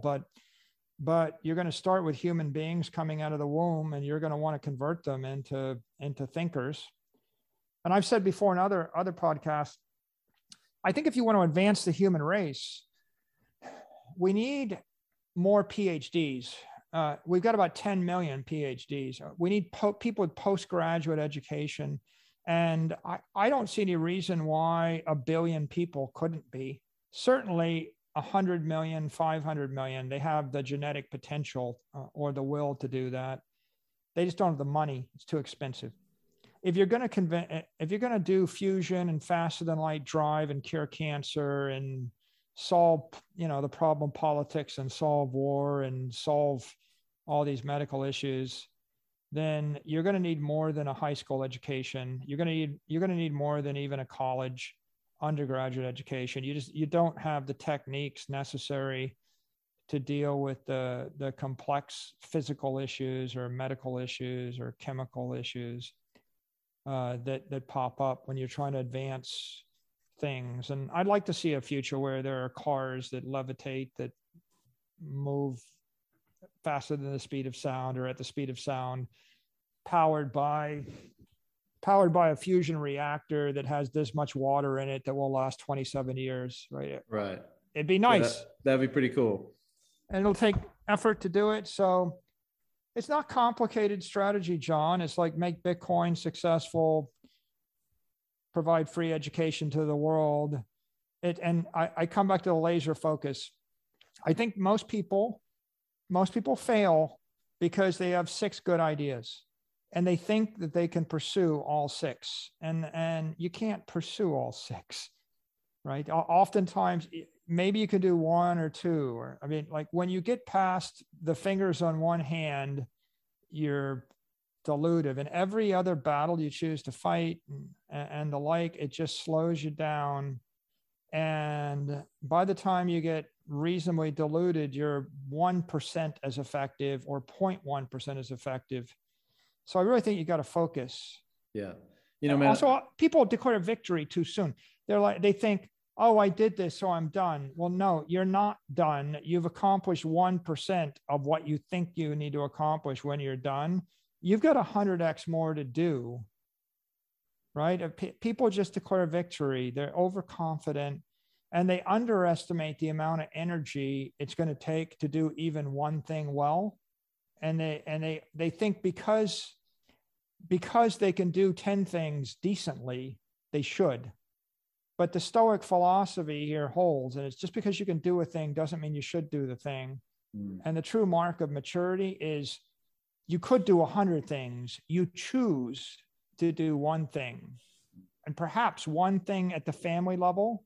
You have a family life, and then one thing at the professional level. I think you can have like a professional, a vocation, an avocation, and maybe you can have a friends and family thing. But you really need to focus upon that, right? Because as soon as you start thinking that you're that gifted human being that can somehow juggle 3 things or 5 things, you know, Julius Caesar was gifted. I think they said he could like dictate in 7 different languages simultaneously. He still got his ass handed to him in Egypt. And ultimately he got murdered by his best friends. Okay, so, you know, and Napoleon was thought to be quite the genius too. And he whiffed twice. The world's full of people that were geniuses and they were hyper successful and they implode spectacularly, generally because they get to this point of success and then someone strokes their ego and they decide they're going to have to go fix 4 more things. Well, man, it makes me extremely hopeful that you're focused on something like education and using your resources and the technologies that are now available to bring it to so many people. And I do wonder, like, both from the point that we mentioned about Bitcoiners feeling, Bitcoin instilling a sense of security about oneself and their future and making them available to be charitable, to be able to think outside of themselves. And I do think that's a hallmark of how Bitcoin changes your relation to your stored energy, both the spatio-temporal relationship of your stored energy. I think that gives you more security to think outside yourself. And then perhaps there's also an element of this whole thing being a gift to the world. You know, Satoshi having gifted it to the world and all of his coins never having moved, perhaps that instills an ethos of charity throughout the whole thing. But it is something that I've noticed, and you know, and in recent months I've been traveling around and speaking with a lot of Bitcoiners, and you know, people want to stack as many sats as they can, but there's also this sense that, you know, once you're taken care of and you and your family are taken care of, there seems to be a desire to push that out into the world to try to ameliorate some of the challenges that we're all facing. And how great is that? I mean, because we're all going to have, if we're all right about this, we're all going to have increasing powers to do so, you know? So I think it's awesome. It's the best reason to try to accumulate energy so that you can actually make the world a better place. Yeah. Amen. I think there's this acid test inversion, which is you know, you cross the chasm when you start thinking in terms of, I'm going to convert my analog energy or my physical energy into digital energy, and I'm going to store it forever. And then I'm going to fund my expenses and fund my charitable interest with the yield on the energy. The gold people never figured it out with gold. they somehow have to mine the gold, convert it into dollars, and then they don't hold the gold. So their balance sheet is continually collapsing. So a conventional business, it has a balance sheet of cash and credit, and it's collapsing. A conventional family is collapsing. When you flip to a digital balance sheet, then your balance sheet starts accreting, like the MicroStrategy balance sheet. It was 500 million or 250 million, then 500 million, then a billion, then 2 million, then 4 billion, now 7 billion, right? When you flip to a balance sheet that is accreting, then you realize that you organize your life so that everything else can be done even off of the interest or the yield on the balance sheet. So if you figure that out, I mean, to do it well, you either have to have a job where you generate income. So you're just generating income in fiat and you stack, and your stack just accumulates, or you have to establish a relationship with a banker that will give you a loan against the Bitcoin and fund in the fiat. But once you've crossed that chasm, it's a very bright line, right? You've flipped from a position where my balance sheet is primarily invested in assets that are deteriorating at a faster rate than the money supply is expanding, or they're growing at a slower rate than the money supply is expanding. You've either got that situation, or you flip to the other situation where my balance sheet is accreting at a faster rate than the supply of money is expanding. And when you hit that inflection point, you see that when you're before that inflection point, if I give you any amount of money and it's not growing faster than the money supply, you can draw a line and you have a terminal point on the line where you run out of money. Mm. And when you flip, you become immortal. And so it's really this quest for immortality, where if you're living in fear and you're saving in dollars, you've got a life expectancy of 4 years or 2 years or 14 years, right? When are you going to run out? And when you flip it, your life expectancy is infinite. Or your energy expectancy is like, now the energy is going to outlast my organic frame. In fact, my money will live beyond me. And now you're like, and John, maybe this is an interesting place where you get to religion and morality, because if your money's going to outlive you, you start thinking about children, right? You start thinking about, I got to be married, I should have children. I start thinking about my children. And then you start thinking, I better make sure that my kids aren't spoiled. I better make sure they're well educated. I better protect them, because I don't want a spoiled kid with a lot of money, that's going to squander it. And then you start thinking, oh, that park in my neighborhood, I think I'm going to endow that and I'm going to keep that park. And then I start thinking, well, I got to fix my country because my kids are going to live in it. And so when you feel like your energy will go on, your time horizon goes beyond this horizon. There is no horizon. It's beyond. That's another famous Heinlein book, by the way, Beyond This Horizon. Good book. I got to check out Heinlein after this. You'll see over the horizon, and then, it's probably good that you're going to die, because if you know you're going to die, you think, well, I better actually put my energy into institutions and my family or people around me so that they'll live on and they'll express my values and maybe they'll remember me, right? And what I did for them. Mm-hmm. If I told you I'm going to give you Bitcoin and you can live forever, you might almost become too inwardly focused. You become like that insane, immortal God that only thinks of themselves, and you just generally go insane. So I don't know about that one. I'm not sure. I'm not ready to grapple with that. That's a philosophical, metaphysical thing. But what I do think, maybe it's advantageous that the organic body dies, but an element of the values, the will, the morality is able to persist onward, because it means that it becomes more imbued into the world, becomes more actualized in the world. And you know where this is expressed in the last 1,000 years? It was in the writing of a book. So if you lived 500 years, if you're Charles Dickens, or, if you're any of the great writers, they would sit down and they have something to say. They write a book, Voltaire, and they gave it to the world. and you get the poignant sense that, right, they were writing to future generations, and then you're leaping across the years, to get their wisdom. So it used to be the way that you could immortalize yourself, your ego, your sentiment, your life experiences was to write the book. Vita Vita Vici, right? Even Caesar wrote the book, right? Mm-hmm. They wanted to leave that. Well, so now with Bitcoin, you can leave the book, but you can also leave more than the book. I mean, you're going to leave these podcasts. So, I mean, maybe 10,000 years from now, people are going to look at John Vallis and try to figure out what was going on at the advent of the Bitcoin era, right? And they'll be looking at you. And so say hi to people 10,000 years from now, John. We miss you guys. Don't screw it up, and it boils down to just this last phrase, right? Bitcoin is hope. Mm-hmm. Right? Bitcoin is hope. Now you have hope. You can see beyond the horizon. And now that you have hope, you got to figure out what you're going to do with your life and what you're going to do with your life energy, because someone gave you back the option. And before Bitcoin, we took it away from you. And if we take away, the option, then life is hopeless. So lucky us. Lucky us. We have hope.